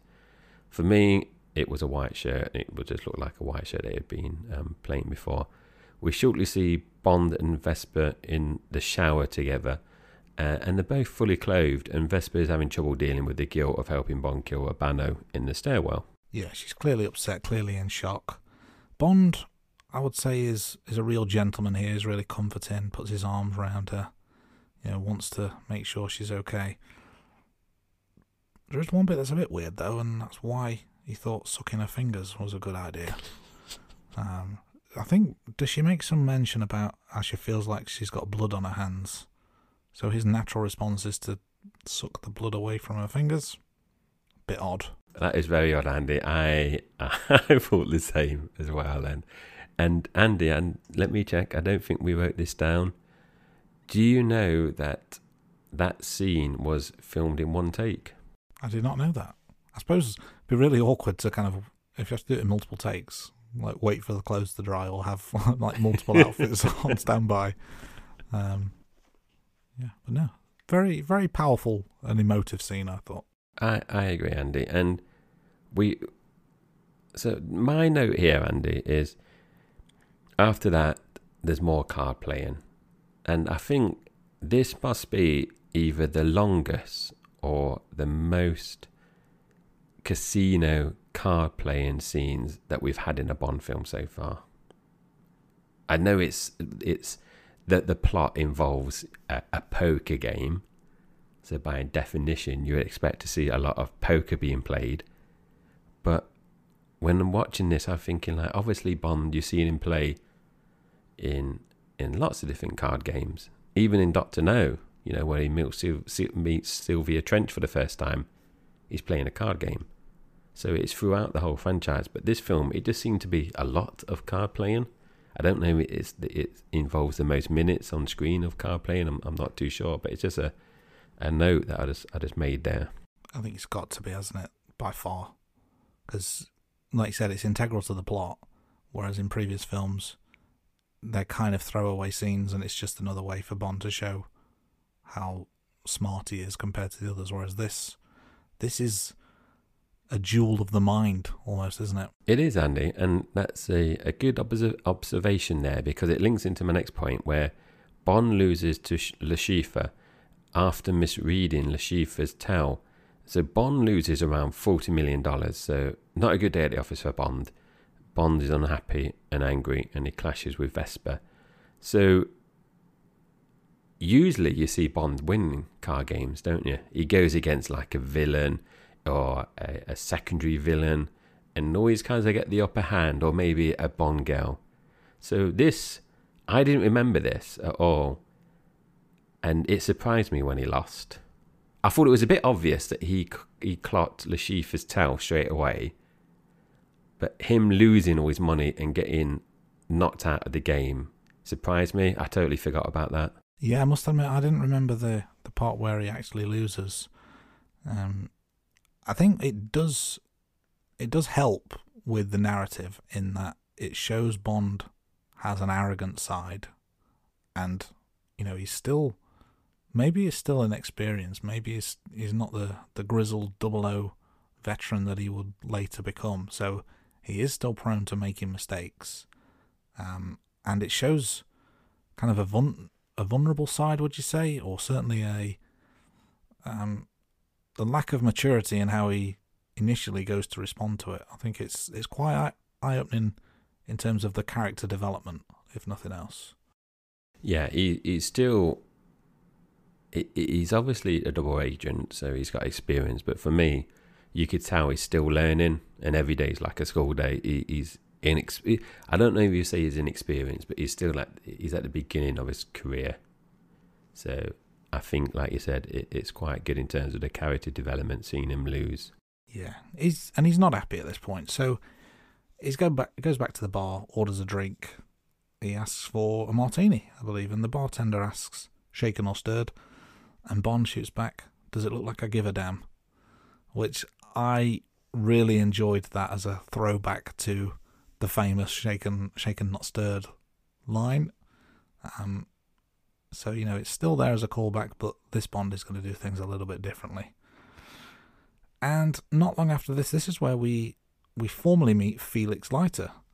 Felix is actually one of the card players. We see him around the table, but he's unknown to us at this point, but he introduces himself to Bond. He says to Bond he'll give him the $5 million buyback so that he can get back in the game, as long as the CIA get Le Chiffre afterwards. And it's a good thing he did at this point, because Bond had a knife in his hand and he was about to do something quite irrational, but Leiter is the one that kind of talks him down. And in this film, Felix Leiter is played by Jeffrey Wright, who is the 7th different actor to play Felix Leiter. Yeah, Andy, I don't think even it's a proper knife, is it? I think it's like a knife that you eat with, isn't it?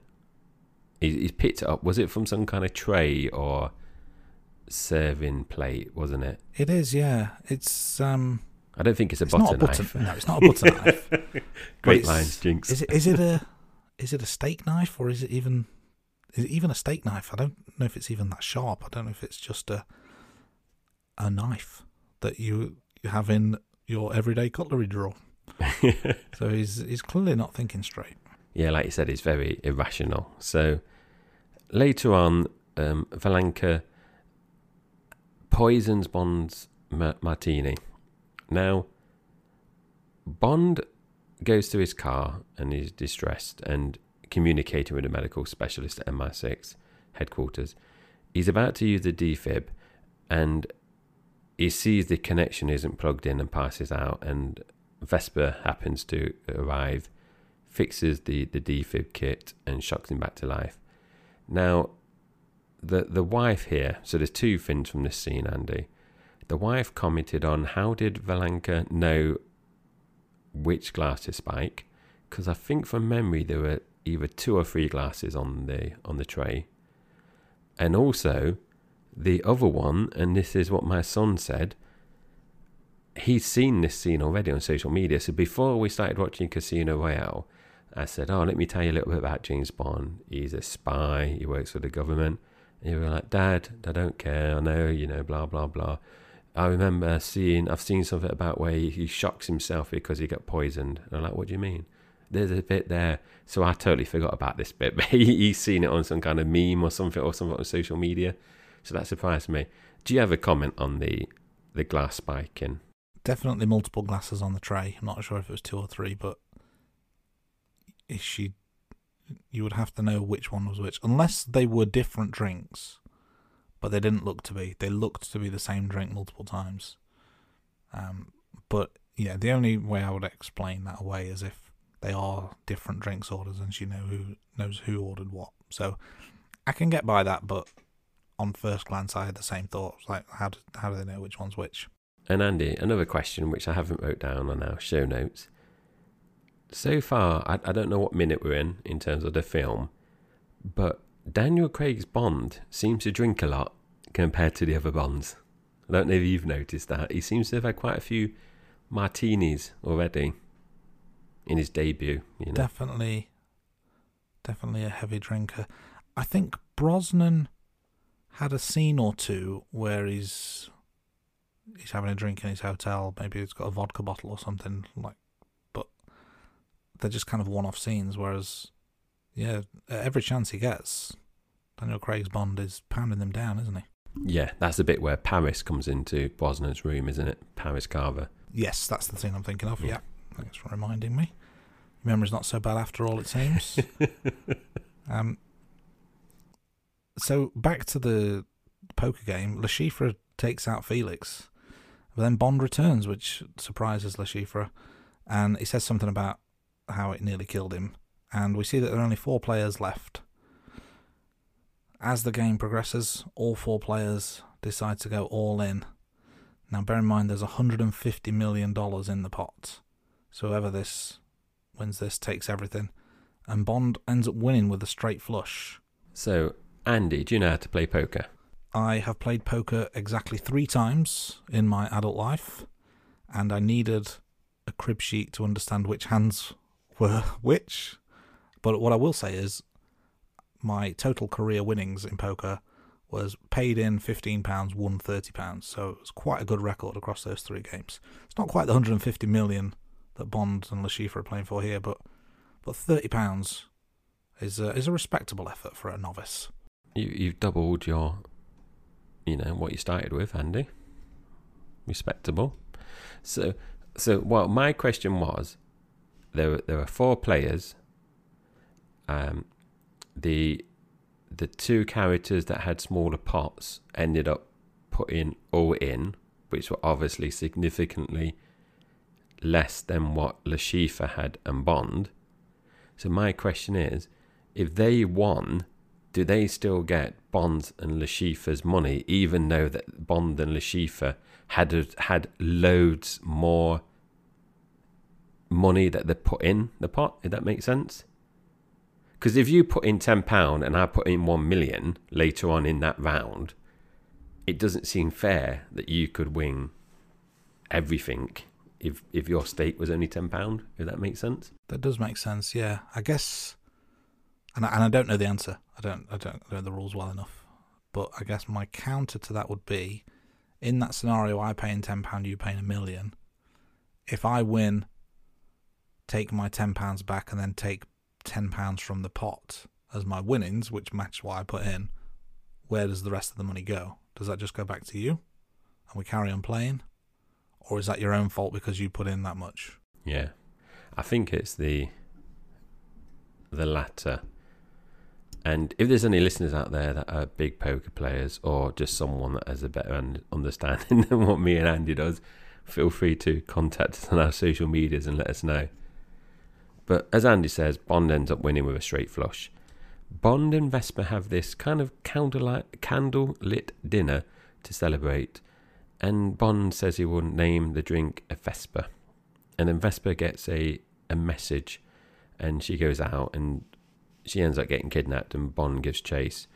Bond nearly runs over Vesper as she's laying on the ground, and she's bound as well, and the car ends up rolling as well. And the wife commented here to say that there was a lack of airbags in Bond's car. That is a good point around the airbags. I think I know the reason why, but it doesn't necessarily explain it. And it's probably to do with cameras being inside the car means you can't have the airbag switched on. And I don't know whether I've read that somewhere in, like, if you put it in your original notes and took it out, or whether it's from my recent watching of the Grand Tour, where James May goes careering into a wall and breaks one of his ribs and stuff. And the airbag doesn't deploy, and it's because of the cameras that are in the car. It could be that. But another question I had is, how far over the drink drive limit do you think Bond was at this point? He must have been a lot, but you see it in a lot of films, don't you, Andy? People drinking, and then they say, oh yeah, I'm going now, and then they just jump in the car and drive. I think you notice it more in American films. Yeah, they do seem to have more of a lax attitude to that sort of thing, but kids don't drink and drive. And if you're kids, don't be driving at all. Another question I have in this scene as well is, so Bond crashes the car, he gets dragged out by the henchman, and they know about the chip in his arm. Now, how would they know that? I'm not sure I can explain. They don't have a Miranda Frost, do they? Like Gustav Graves does. No, they don't. So there's no alluding to some kind of mole in MI6. So when I saw your comment there, Andy, I think that is an interesting question, and I don't know, because I was just thinking, if you did your basic research on a spy, so Le Chiffre knows it's James Bond, but James Bond has only just got that fitted when he was in the Bahamas, so it's only recently happened within, the last 24, 48 hours. So his research is very up to date.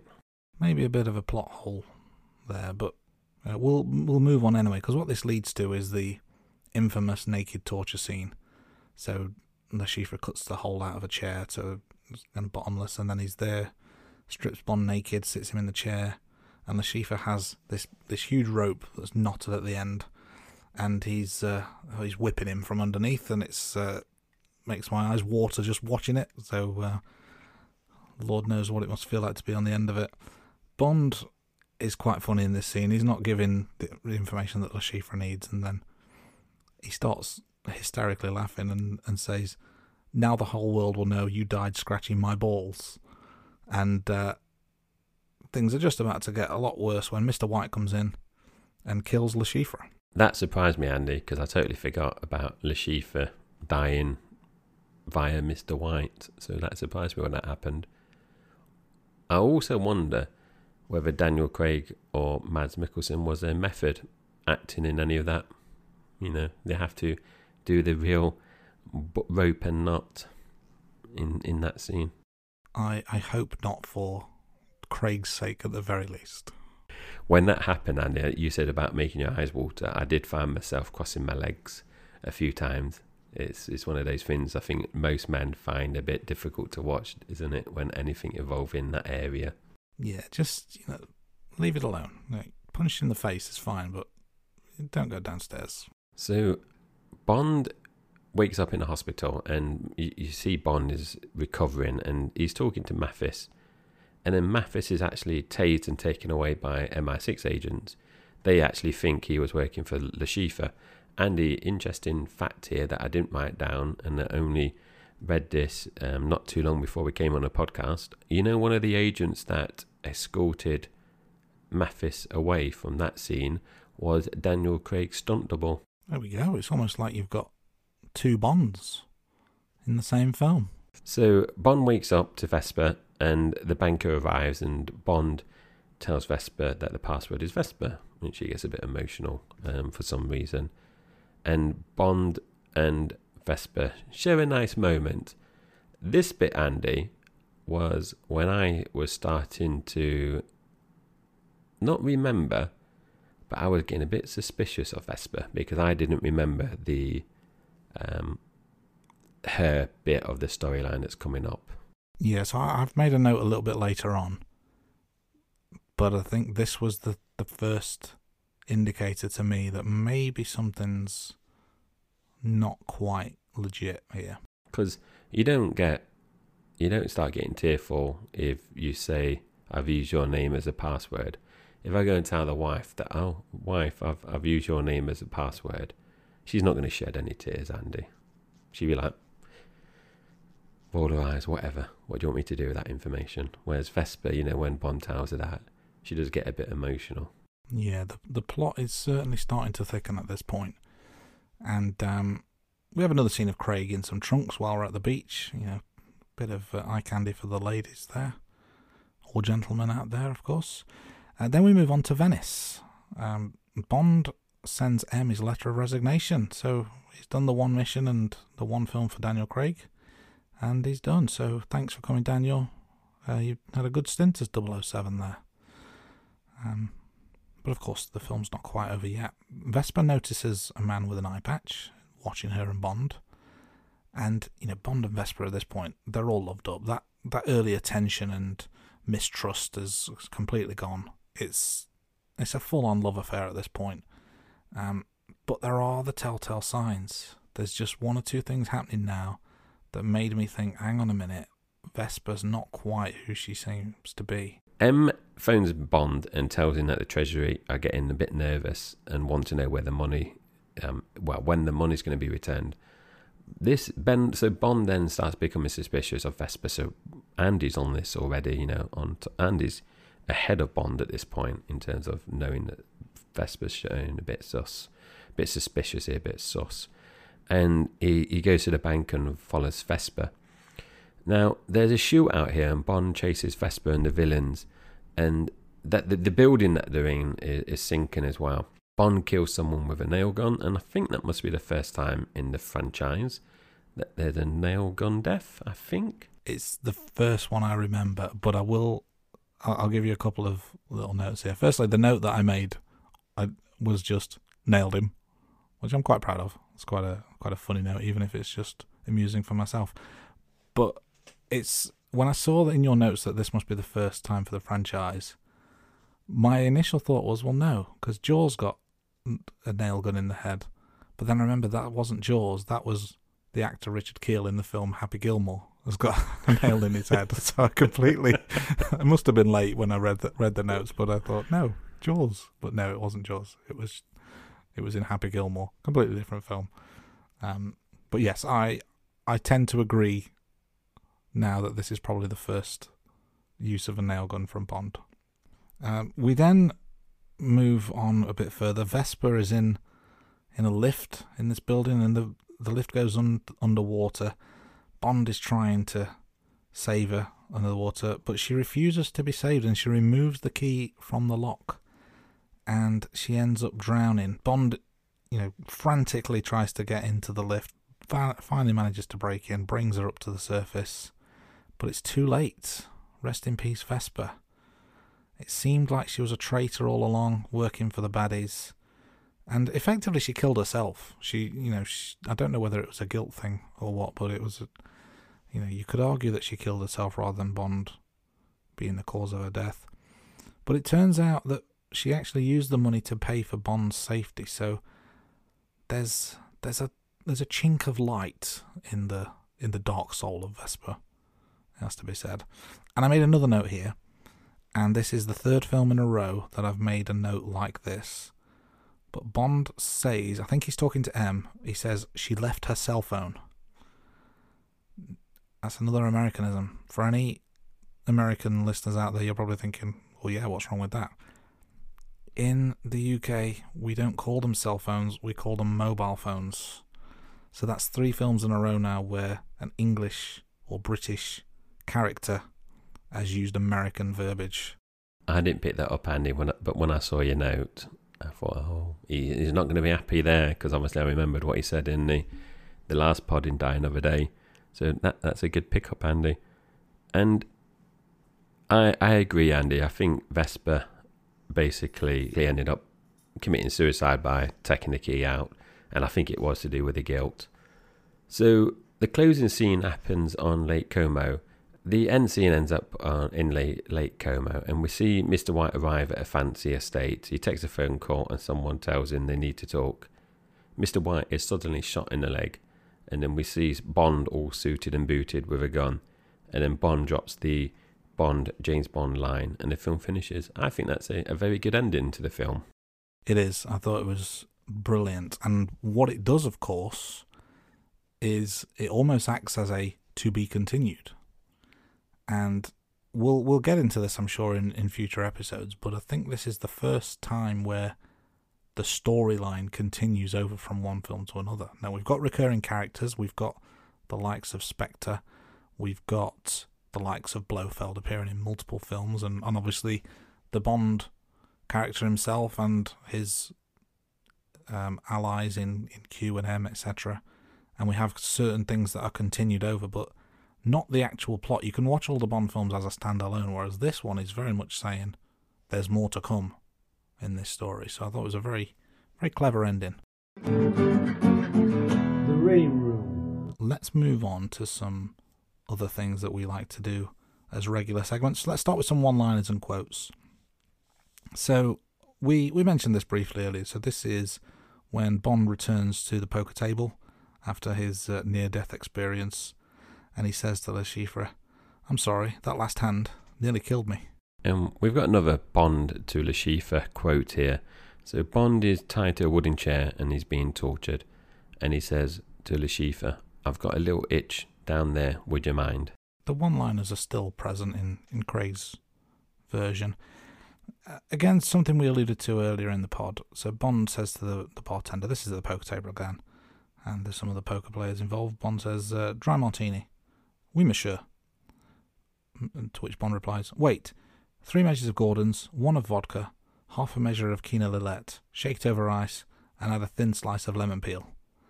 Bartender says, "Yes, sir." And one of the players, Tamelli, says, "I'll have one of those."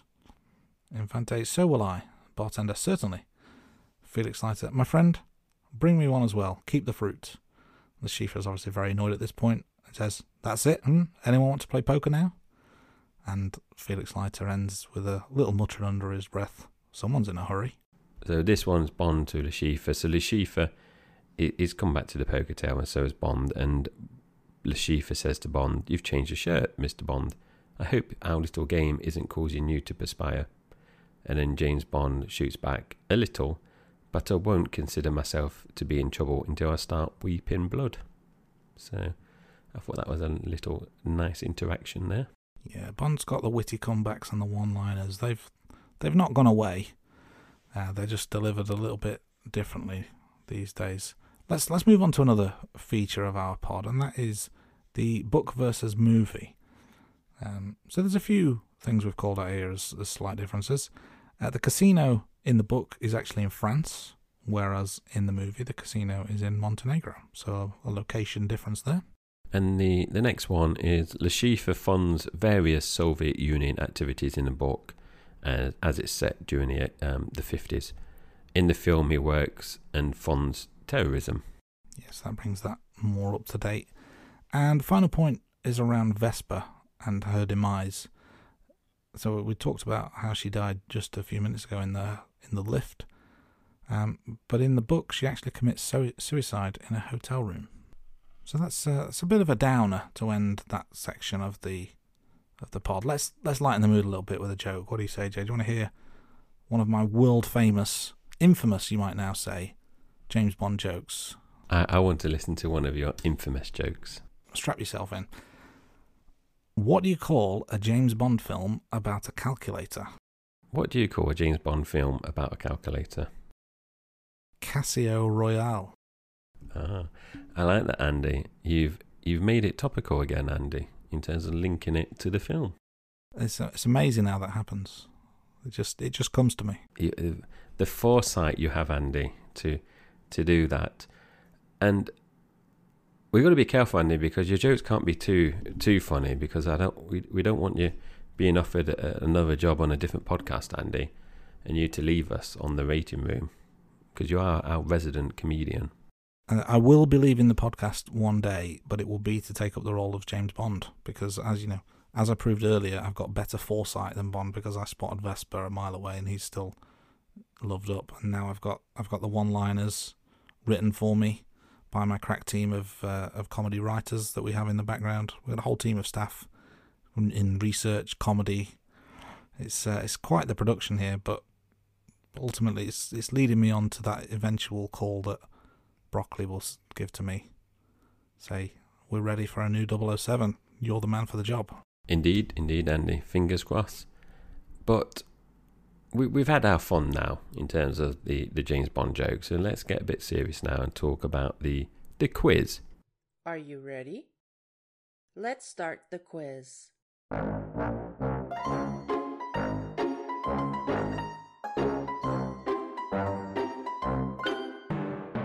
As our regular listeners know, you know the format of this now, but let me just kind of go through this again for any new listeners out there. So this is the section where I'm going to throw 4 statements at Andy, and he's going to guess which 2 are correct and which 2 are incorrect. So Andy, are you ready? I am ready. Let's do this. So the first statement: Casino Royale is the first movie in a franchise where it rains. The second statement: the man sleeping next to Dame Judi Dench was played by Dench's then husband, Michael Williams. The third statement: the scene where Bond rolls the Aston Martin to avoid Vesper broke the Guinness World Record for most car rolls. The record still stands today. And the last statement: Scarlett Johansson was originally cast to play Vesper, but she had to pull out due to filming delays on The Prestige, which meant the producers would have to delay the Casino Royale shoot by 2 months. So before Andy answers which 2 are correct and which ones are incorrect, listeners, feel free to be playing at home. Let's see how you get on. How do you compare to Andy? So, Andy, are you ready to state which ones you think are incorrect or correct? Yeah, this is a good selection again you've gone for. Straight away, though, I'm going to go to statement 3 around the number of car rolls being a Guinness World Record. Something in my mind tells me that is true, because I think I have read or seen a documentary or something about that very fact, and I think it must have been a documentary, because I seem to remember seeing how it was done as well, with kind of like a lever fitted to the underneath of the car, and there's some sort of remote control where it triggers and it forces the lever down to kind of push the car into the ground, which then causes the car to flip. And it wasn't necessarily intended to roll that many times. That was just what happened as a result of. They just knew that it would flip the car. So I think, if memory serves me correctly, I think that's what happened, and it was just a happy accident that it rolled so many times and broke the world record. So I'm going to say that's true, and if I'm wrong on that, I'm going to sound like an absolute fool at this point. But I'm going to say that one is true. The other 3 statements are a bit tricky. Now, when you said the first one about being the first film in the franchise where it rains, this is film 21. Seriously, have we had no rain? That can't be right, surely. But I'm thinking back, and I cannot remember any scene where it rains. So that's really thrown me. I'm going to say it's false, though. I can't tell you why I think it's false. I just think it's got to be, with this many films we've seen, there's got to have been a little bit of rain somewhere. So I'm going to say statement 1 is false. So I've got statement 1 false, and I've got statement 3 as true. Tricky. I'm going to say that statement 2 is false as well. Don't think that's Judi Dench's husband, real life husband. So therefore, by process of elimination, statement 4 must be true, and Scarlett Johansson was the original pick. So, in summary, I'm going false, false, true, true. So, I can tell you the first statement Casino Royale is the first movie in the franchise where it rains. So you got that one wrong. The second statement about the man sleeping next to Dame Judi Dench is a false statement. So therefore you got that one right. So far, 50-50. The scene where the Aston Martin rolls, setting a Guinness World Record, is correct, and you got that right. And I think I recall it rolled 7 times, Andy, and that is still a record. They called it some kind of cannon, is the technical term. And that means the last statement about Scarlett Johansson is wrong, and you said that was right. So 50%. And on that note, Andy, you can feel free to say anything. I'm just going to let the dog out. Yeah, I'll fill the time while you do whatever you do with the dog. I could say anything at this point. So Jay's gone away from his laptop. I could be talking absolute garbage, and he has no way to stop me. What I will say, though, in follow-up to Jay's point around the rain, that is a shocking statistic, isn't it? 21 films in before we get a rain scene. Amazing. Jay's now coming back to his laptop. He is completely oblivious to what we've just been talking about between myself and the listeners, but he'll find out soon enough, I'm sure. But I will say, continuing what I was talking to the listeners about, it's amazing to me that it's taken 21 films to get Rain. But I'm also curious if Scarlett Johansson wasn't the original pick, does that mean that Eva Green was, or was there another actress in mind? There were other actresses linked to the part. I don't believe anyone was offered, but there was other famous people that auditioned for the role.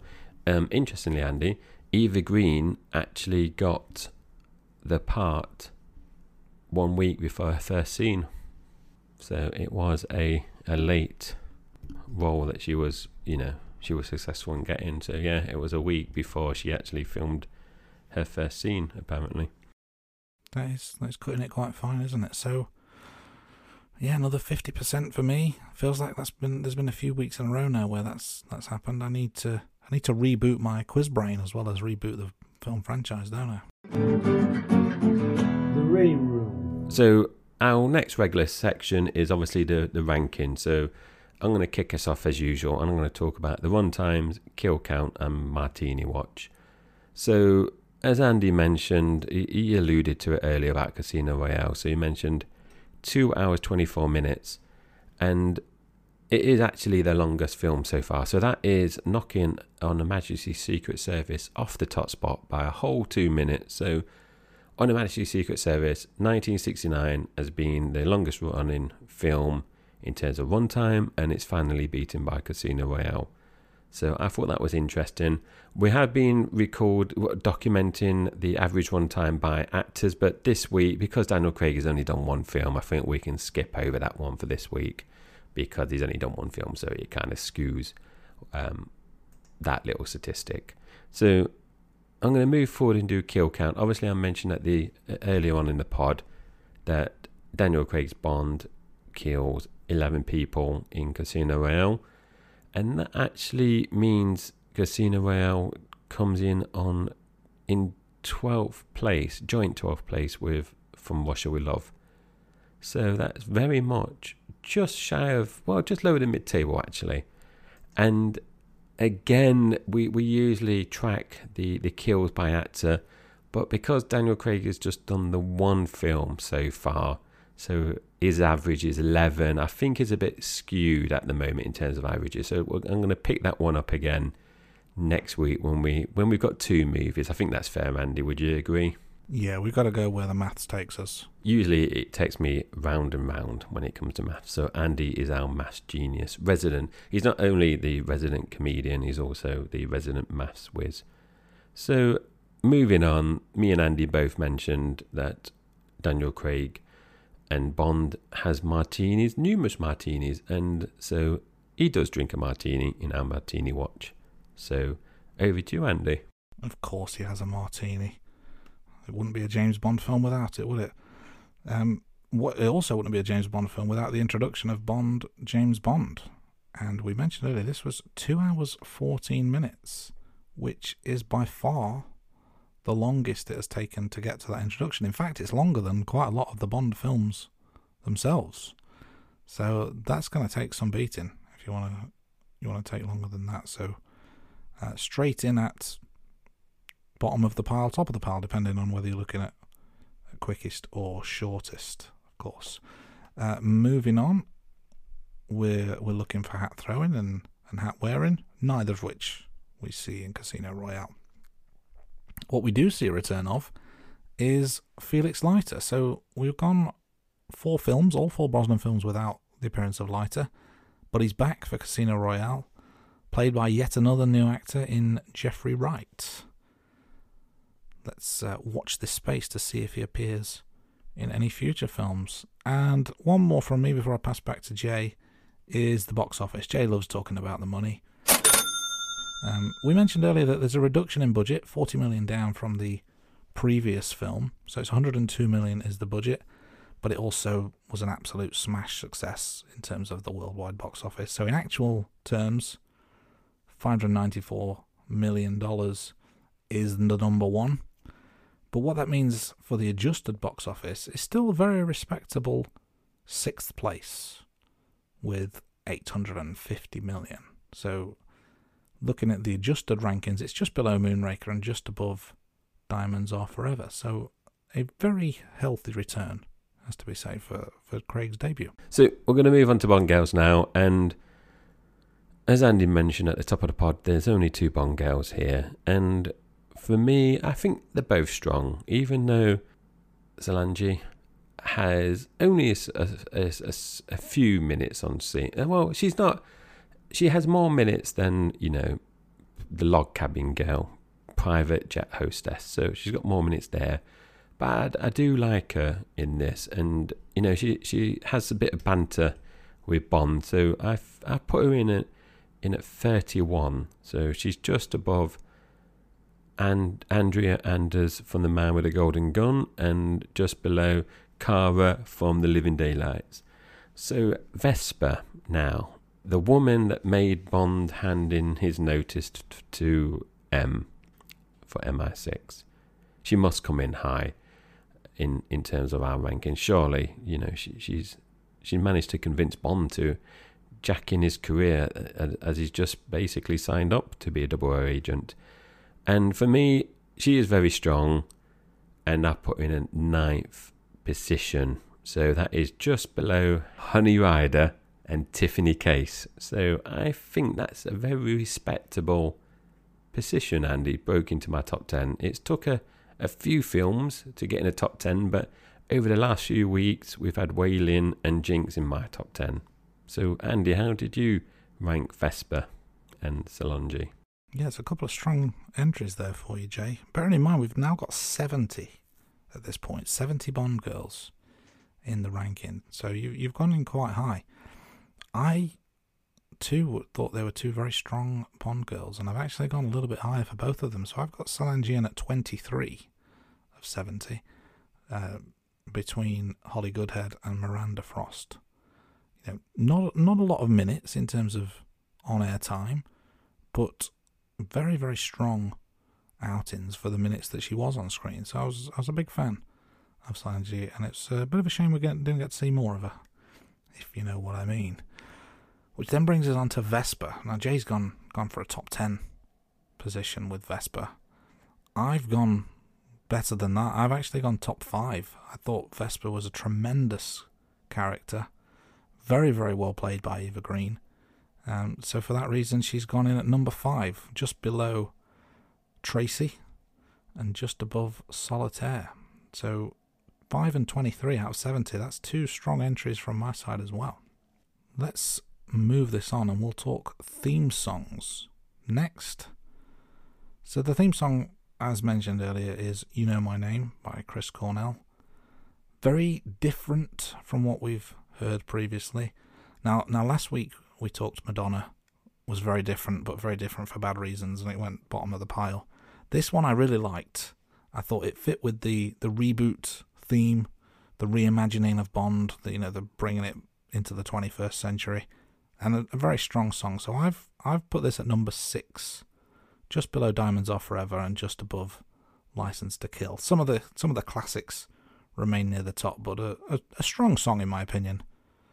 So it just falls outside the top 5. What about you, Jay? What did you think of Chris Cornell's effort? I personally didn't like Andy, but it's not the weakest song in the franchise for me.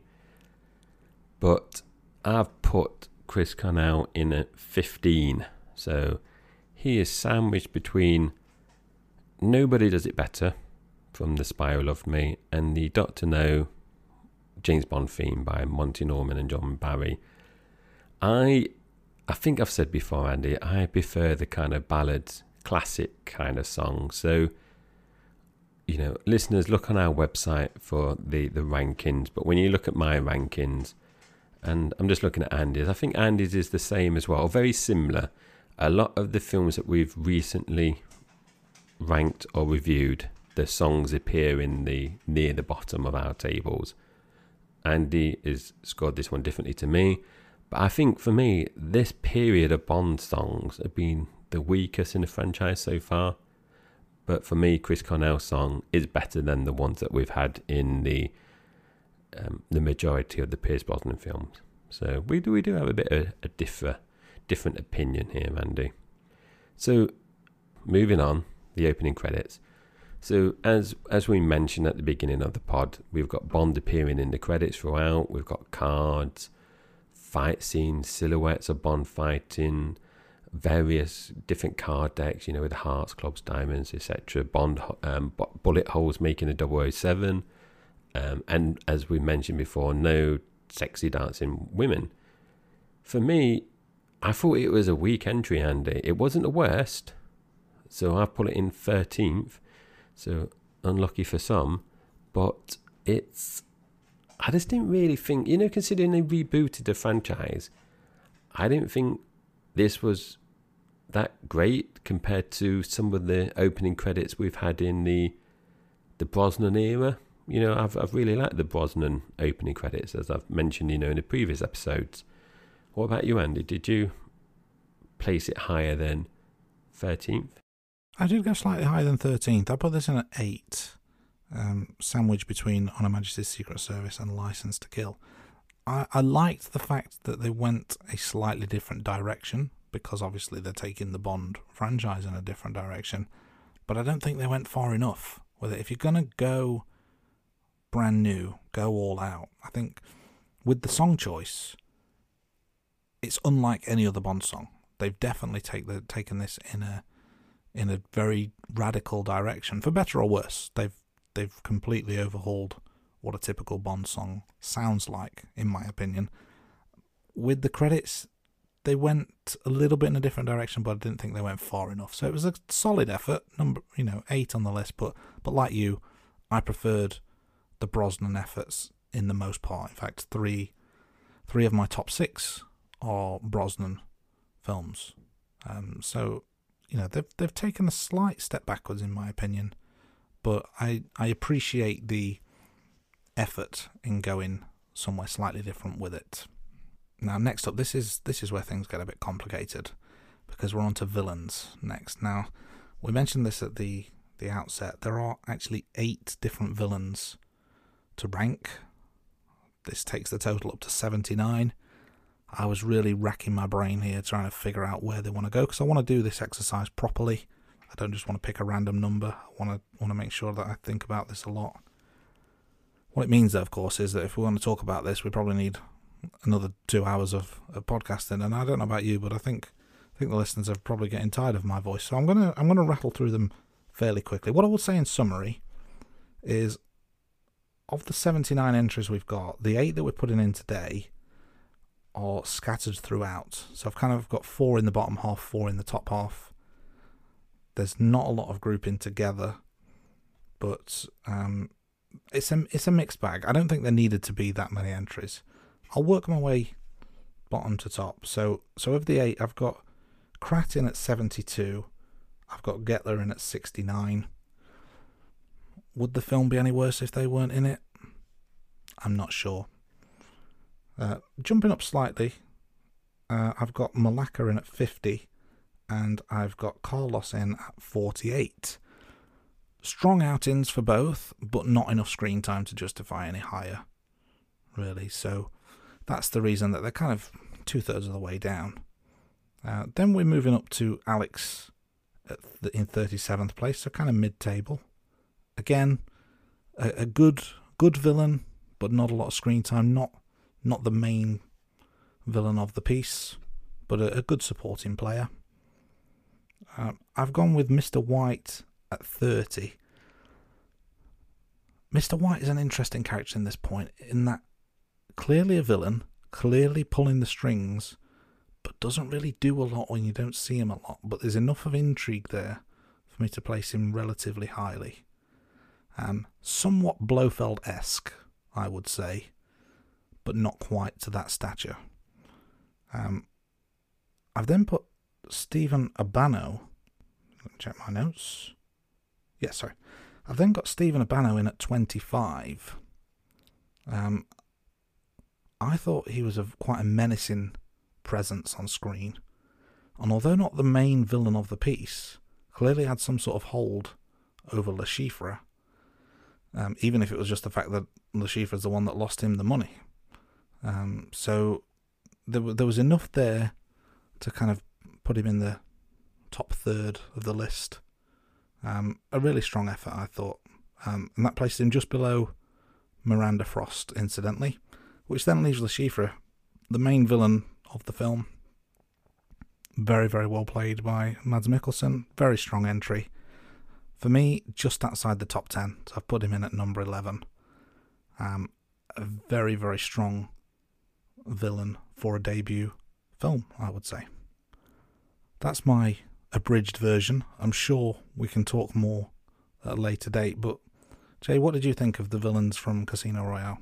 Andy, I think you summarised that really well, actually. So I'm going to shoot through mine, and we don't have... I think there's one villain that we've actually placed at exactly the same spot, but otherwise there's only one villain that is in a different slot compared to there's two technically, but we pretty much ranked them very similar. But I think you summarised it really well there, actually, Andy. So I'm going to skim through mine.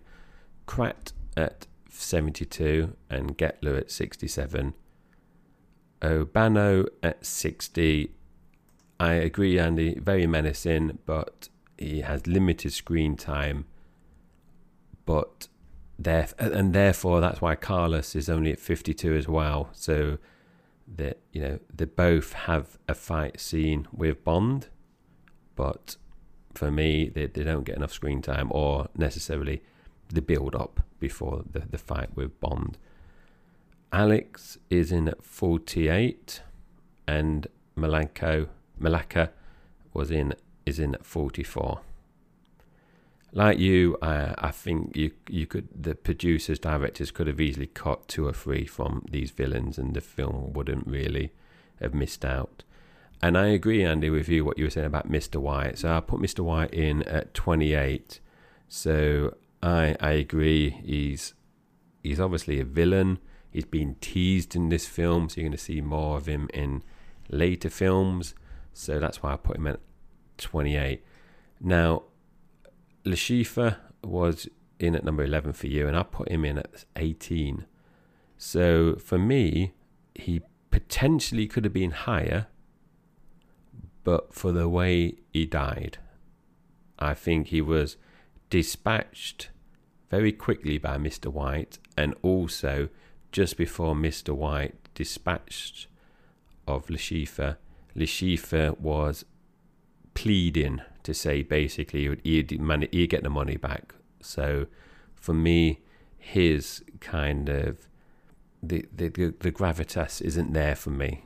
He wasn't he is obviously the main villain in this film, but the fact that he showed weakness and he was scared of another villain in Mr. White knocked him down a few spots. Mads Mikkelsen obviously is a brilliant actor, and I think he did really well. But that's why he wasn't higher than me, if that makes sense, Andy, in terms of Le Chiffre. Indeed. Good summary there, Jay. A lot of villains to talk about, isn't there? There is, and I agree, Andy. Andy, before we move on, I just want to say, you know, Krat in this film, the bloke that has a skinhead, he doesn't really do anything, but throughout the film, it seemed that he was basically the primary henchman of Le Chiffre. So I was kind of expecting the fight scene between him and Bond at some point, and it never happened. So it's like you could have easily got rid of that character. He's there to look menacing, as opposed to be menacing, isn't he? Yeah.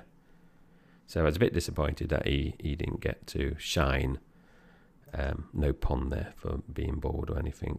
So moving on into movies, I've obviously mentioned 8 out of 10. So where does that land? So for me, it goes in at 4th position. We're not having any tied films, so Casino Royale has 8 out of 10, same as On Her Majesty's Secret Service, From Russia With Love, and GoldenEye. So I'll put Casino Royale smack in the middle between From Russia With Love and GoldenEye. Therefore, Goldfinger remains my number 1 at 9 out of 10. It's a very strong film, a very strong opening with Daniel Craig, and when you look at GoldenEye, had the same ranking and Pierce Brosnan opening film, so the producers have really done well, and Martin Campbell as well, the director of both those films. 2 strong entries there, both in my top 5 films so far of the franchise.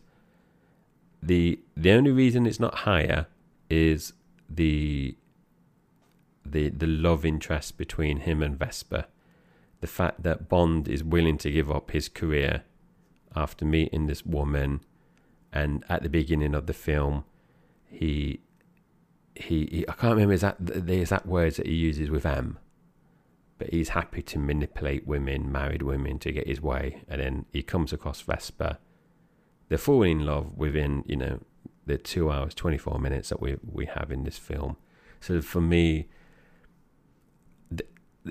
I ranked it down because of that. Because on Her Majesty's Secret Service, Andy, which obviously has a love interest and he obviously gets married, you have those timeout scenes, where you can kind of say it's building that relationship, whereas the Vesper and Bond bit is all happening within a few days, because of losing the money, and Le Chiffre needs to get the money. So it seems to happen, I would say maybe in a 7-day window. It's the whole film, and therefore you don't get all that build up. So that's the reason why I didn't score it higher, because I don't want people to have a moan at me, Andy, on social media, because obviously it's a very good film and I'm not scoring it higher. But that's the negative thing for me.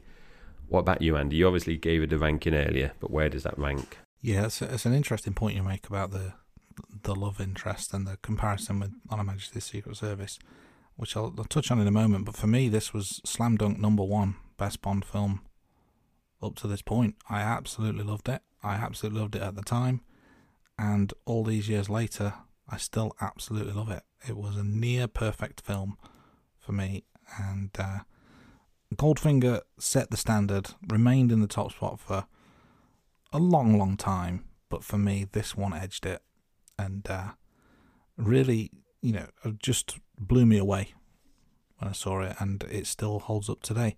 Going back to your point around the love interest and the speed in which they fall in love, and the what that causes Bond to do, it's a fair point that you have. It's difficult for me to challenge that.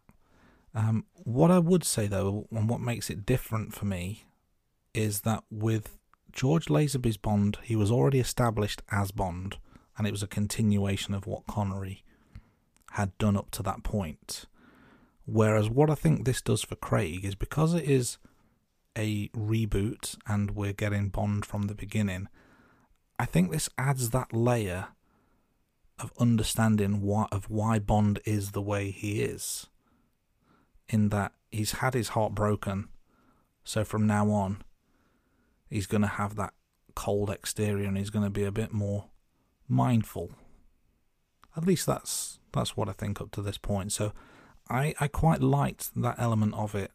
the kind of the arrogance at the start. There's no way he's going to fall in love, and he's all about the mission. But then someone, breaks down his barriers and breaks his heart, so then it turns him into the cold hard bastard that he becomes. So I thought it worked quite well, but it's interesting how you interpreted it, and certainly one I wouldn't argue with, because I think it's a very valid point you make there.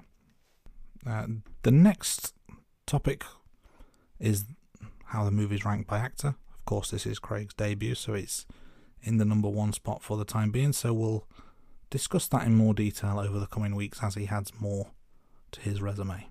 So that brings us on to the last rating, and maybe some people say this is the most important one along with the films. Now, I'm going to go first, and this might surprise people. There is a logic to this, but then some people that are paying attention will come back to me and say, well, you didn't do this for Pierce Brosnan, and I will hold my hands up and say, no, I did not do this for Pierce Brosnan.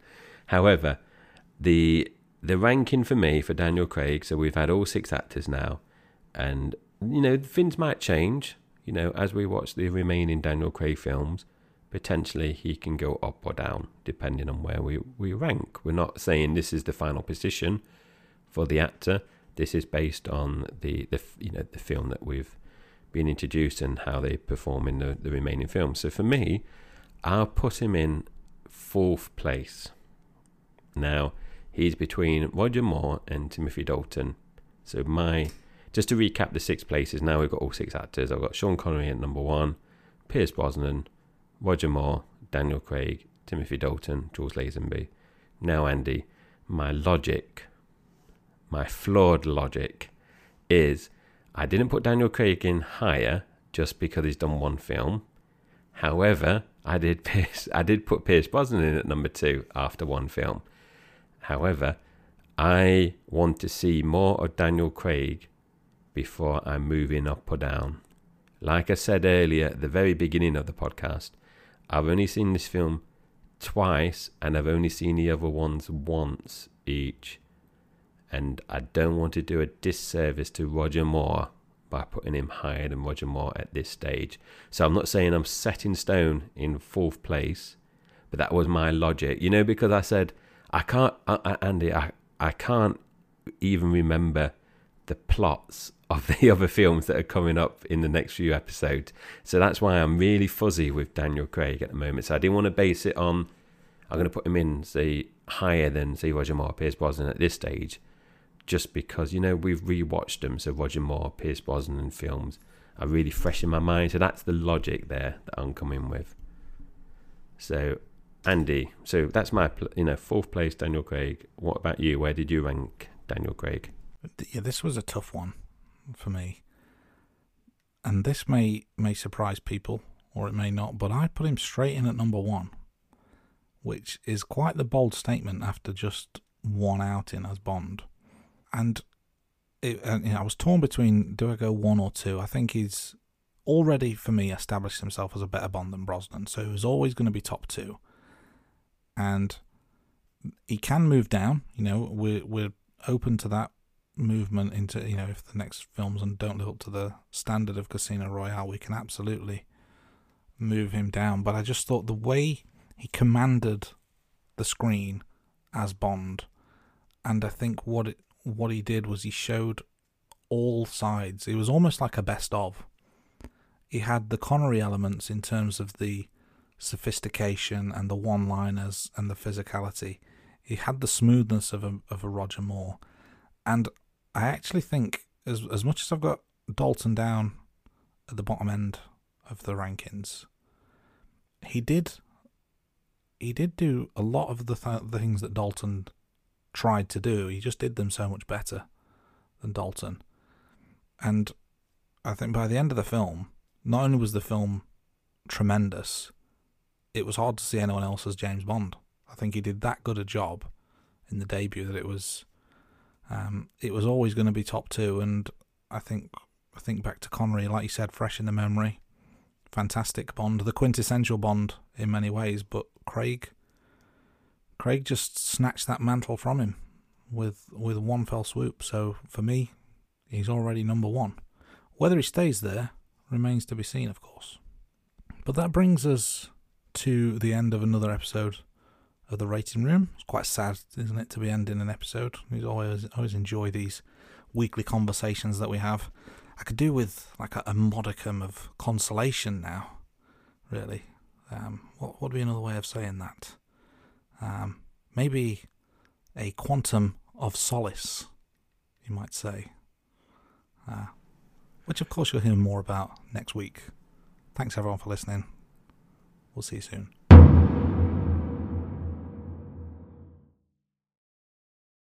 Well, that's this week's episode done. We hope you enjoyed it. Special thanks to the band Sugar Tongue for the theme tune to the Rating Room. You can find them on all the usual social media channels. And be sure to check out their song The System, available now on Spotify. You can find and message us on Twitter, Facebook, TikTok, and Instagram by searching The Rating Room. You'll find all our social media links on our website, theratingroom.com, and subscribe to our YouTube channel. Or feel free to drop us an email at theratingroom@gmail.com.